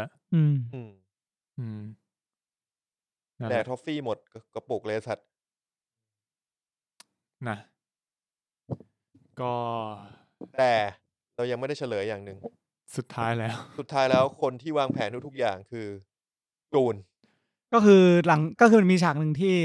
คุณทรายพาจูนไปเล่นกับเพื่อนแล้วซึ่งเป็นลูกของชาลีซึ่งชาลีปลูกกัญชาและเมจิกมัชรูมแล้วก็เลยได้เหี้ยความได้ทีเทสเตอร์มาแล้วความเหี้ยคือไอ้เจมี่แม่งบอกว่าเนี่ยไอ้เหี้ยไม่น่าถึง10 ขวบ10 ขวบได้มั้ยเนี่ยลองเปล่าเหตุพ่อเราเองแล้วแม่งก็นอนหัวเราะกัน2คนนั่งดูก้อนเมฆเหี้ยอะไรสักอย่างนึงเด็กเหี้ย10 ขวบแม่งเล่นเห็ดเมาควยเหอะแม่งก็เลยเอาเห็ดเมากลับมาต้มแกงให้ที่บ้านกินแกงกบมันเป็นฉากที่มันสับแล้วก็แอบไปใส่ในหม้อเองแล้วทุกคนก็เลย enjoy อร่อยมากเลย enjoy มากยกเว้นกับทรายที่แบบรู้สึกว่าแบบแม่งเอ็กซ์ตรีมไปกินไม่ลงจริงๆก็คือ2คนนั้นแค่กินไม่ลงถ้าเกิดว่า2คนนั้นแดกเข้าไปด้วยก็จะหลอนพอกันถ้ากินเข้าไปด้วยก็อาจจะเป็นคนฆ่าสักศพก็ได้นะเป็นไปได้แต่กลายว่าพอมันไม่ได้กินทรายก็ไม่ได้กินแต่ทรายเนี่ยไม่สลบทางเรื่องแล้วว่าเซ็กซี่จะยาวขึ้นอาจจะแบบว่าเริ่มรุนแรงมากขึ้นเซ็กซี่ตอนนั้นอาจจะยาวขึ้นแล้วก็อาจจะไม่เกิดเหตุการณ์เหี้ยเลยก็ได้จะไม่เกิดอะไรขึ้นเลยอาจจะแบบเมาไม่สนแล้วเว้ยเสียงดังนะก็จะเรียกว่าเป็นเพราะไม่ได้เลยน้องจูนได้ไหมไม่ได้ก็จริงไม่ได้เขาไม่ได้ไดฟ์อะไรเลยเขาแค่ใส่เห็ดเขาไม่ได้ไดฟ์อะไรเลยนะใช่เขาไม่ได้ไดฟ์อะไรเลยเขาแค่ใส่เห็ดเข้าไปแต่เขาแค่ทำหน้าเหมือนกูวางแผนไว้ทุกอย่างเฉยเขาแค่เหมือนแบบจะเรียกว่าไงดีว่าอยากหน้าเหมือนไลฟ์เหมือนแกล้งเหรอแต่ผมชอบที่ไดฟ์มาจนตอนจบแบบนี้นะแล้วก็หม่ำก็คือเล่าให้ฟังว่าไอสิ่งที่พวกมึงกำลังเอนจอยกันอยู่ในบ้านเมืองตอนเนี้ยที่มึงมองว่ามันถูกกฎหมายมันมีผลข้างเคียงที่รุนแรงอยู่นะคมว่ะดีมากคือถ้าสารเสพติดทุกอย่างแหละสารมึนเมาทุกอย่างไม่ว่าเหล้าหรือกัญชาบุหรี่อะไรก็ตามมันมีผลอันไม่พึงประสงค์อยู่ถ้าเกิดว่าใช้เกินไปไม่รู้ว่าจะใช้ควบคุมตัวเองยังไงใช่สมมติว่าเรา เครียดมากๆเครียดจัดๆแล้วคุณไปกินเหล้าอ่ะมันก็อาจจะ drive ให้เราทำอะไรที่แบบ extreme เกิดขึ้นได้นะเพราะว่าในเรื่องเนี้ยนอกจากจะเมาเหล้าแล้วมึงไม่รู้ตัวว่ามึงเมาเห็ดกันอยู่ด้วยนะไอ้2คนนั้นน่ะคือไอ้2คนนั้นพอเมามึงก็สุดทางไอ้เหี้ยจริงมันคือต่อให้ไม่เกิดอะไรขึ้นแม่งก็ถึงขั้นแบบจะไปจับเอาปืนขู่เพื่อให้มันเซ็นเอกสารเลยนะซึ่งอันนี้คือแบบมึงสุดนั้นก็เหี้ยแล้วนะนั่นแหละครับก็เป็นบทสรุปของเรื่องนี้นะครับผมแล้วก็คนที่ได้ประโยชน์สุดก็น่าจะเป็นน้องจูนที่ได้ไปอยู่กับอาซายแล้วก็อาเอิร์ลอย่างแฮปปี้เอนดิ้งนะครับเพราะว่าอยู่ที่บ้านนั้นค่อนข้างกดขี่แต่ตอนนี้ตายทั้งบ้านแล้วไม่รู้หรอกถึงเวลาจริงความเครียดอาจจะถาโถมเข้าใส่ครอบครัวนี้ก็ได้นะเพราะว่าเขายังไม่เคยที่ต้องผ่านจุดที่แบบรับเลี้ยงเด็ก2คนพร้อมกันอ่ะเจมี่ด้วยเขาเอาเจมี่มาด้วยสมมติ2คนมีเงินเดือนคนละ100,000หาร4ก็เลยคนละ100,000นึงนะไม่พอเหรออยู่ที่ว่าใช้ชีวิตยังไงแล้วบางคนก็อาจจะไม่พอเนี่ยเตงเราต้องผ่อนเดือนละ100,000นะแล้วของเรากับของเธอรวมแล้วมี400,000หาย100,000เหลือ300,000เองอะอะไรเงี้ยก็เพราะจริงๆแล้วเป็น CTO สบายละไอ้สัตว์ IT กายส่วนงานเป็น Marketing ก็คือ Marketing Manager CFO แต่จริงบริษัทพวกมึงเองวะเนี่ยจริงๆถ้าพูดถึงเรื่องนี้มีฆาตกรอีกคนนึงก็คือน้องจูนที่น้องจูนปลดเบรกมือไอ้เหี้ยนะโหดจริงอันนั้นโหดจริงอันนี้คือตายอันนี้คือฆ่าจริงถูกไหมคือลงมือจริงนึกถึงภาพเด็กที่หันมายิ้มแล้วบ้านไฟไหม้อ่ะไอ้เหี้ยทรงนั้นเลยไม่อยากพูดงี้เลยจริงๆแล้วเป็นประเด็นอยู่นะคือน้องเขาไม่ได้ยิ้มมันคือมันเป็นแบบโมเมนต์แบบช็อตเดียวอ่ะที่ทำให้เกิดเรื่องมากมายแต่ถ้าไอ้บิ๊กเขาไม่ได้ชอบด้วยใช่เขาโดนผมขอโทษเนี่ยผมก็เอามาเล่นอย่างเงี้ยนั่นแหละแต่อย่างน้อยเราเอาแวร์ว่ามันเกิดอะไรขึ้นในโมเมนต์นั้นครับนั่นแหละก็จริงๆก็มีน้องจูนฆาตกรที่ยังลอยนวลอยู่1คนนะครับผมกับคุณทรายที่หลับทั้งเรื่องไม่น้องจูนอาจจะแค่แบบสัตว์พอแล้วคุณทรายเนี่ยเหตุการณ์สำคัญหลับทั้งเรื่องไอ้เหี้ยตอนพ่อแม่มึงฆ่ากันแม่งมึงก็สลบนะเมื่อกี้มีว่าอะไรนะแค่บอกว่าไม่มั่นใจไงว่าตอนแรกมันเป็นแค่อุบัติเหตุหรือเปล่าไงแต่คนที่ฆ่าแน่ๆน่าจะเป็นพ่อที่เอารถมาจอดตรงนี้แล้วมึงทิ้งรถไอ้ห่าปักสันดานไม่รถมันติดอะไรวะเหยียบใหญ่เลยไอ้พ่อมันอันนั้นมันยังแบบเข้าใจได้ว่ากูไม่รู้ว่ามันติดอะไรโดยตายนานแล้วโดยไม่ตั้งใจฮะอันนั้นยังไม่ตั้งใจแต่ตอนที่เอาซ่อมทิ่ม2คนอันนั้นตั้งใจซ่อมก็บ้าแล้วนะโอเคเนื้อเรื่องก็แม่งพอมาเรียบเรียงไทม์ไลน์แล้วมันก็งงอยู่เหมือนกันเนาะก็สนุกดีนะเพราะว่ามันมีความแบบวนเล่าจากหลายมุมมองอะเนอะหลายๆอย่างตอนนี้เลยเหรอต้องตอนนี้เลยเหรอทำเลยวะอยากได้พาสเวิร์ด Wi-Fi แล้วมันใส่อีโมจิให้กูด้วยไอ้สัตว์กูจะปิดรายการมึงนั่นดิมึงให้มันจบไปไหมโอเคหมดแล้วเนี่ยก็สปอยเลอร์ทอล์กนะครับของ Murderer นะครับก็พอมารีแคปอีกทีนึงก็รู้สึกสนุกดีนะสนุกว่าเป็นหนังที่ดีมันมีรายละเอียดที่แบบพอมันเล่าสลับไปสลับมาแล้วไอ้เหี้ยไทม์ไลน์มันดีเหมือนกันสำหรับผมอาทิตย์นี้สำหรับผมคือเป็นอาทิตย์ที่ได้ดูหนังสนุกทั้ง2เรื่องเลยนะครับอีกเรื่องนึงคืออะไรวะไอ้ดำน้ำนะไม่ใช่ Paradise หนังเยอรมันพาราโอเคครับผมก็ Spoiler Talk ก็ประมาณนี้นะครับผมฝากติดตามพวกเราทั้ง Facebook แล้วก็ Twitter นะครับแล้วก็ X นะครับ Room 508 Podcast MNL Podcast นะครับเซ็งนะเว้ยเราเป็นชาว X นะเว้ยกูเสิร์ชหา Twitter ไม่เจออ่ะแล้วกูแบบมันไม่ใช่แล้วกูจะหาไงพวกแกมันชื่ออะไรวะแล้วชื่อแอปมันก็เป็น X ตัวเดียวด้วยนะจริงก็นั่นแหละครับฝากติดตามด้วยนะครับแล้วก็ทุกช่องทางพอดแคสต์นะครับที่มี Spotify Google Apple SoundCloud นะครับคือนอกจาก YouTube แล้วยังมีพอดแคสต์ปกติอยู่แต่ว่าใครฟังตรงไหนก็ฟังครับครับผมหรือว่าถ้าเกิดอยากเห็นภาพที่บางทีก็ใส่บางทีก็ไม่ได้ใส่ก็ดูใน YouTube ก็ได้นะครับผมอาจจะสะดวกกว่าบางคนเดี๋ยวนี้ก็สะดวก YouTube กว่าเนอะ เนาะบางทีก็แบบเปิดดูที่บ้านเปิด Wi-Fi อะไรเงี้ยมันง่ายกระบะวีโก้น้ำหนักอยู่ที่ 1,650 เหี้ยอะไรก็คือถ้าเกิดคุณสามารถแบบเบนช์เพรส 1,000 กิโลได้ก็สู้เลยก็สู้ว่ามึงเป็นกัปตันอเมริกาแล้วล่ะโอเคขอบคุณทุกท่านมากนะครับผมแล้วเดี๋ยวพบกันใหม่สัปดาห์หน้าครับสวัสดีครับสวัสดีครับสวัสดีครับปวดขี้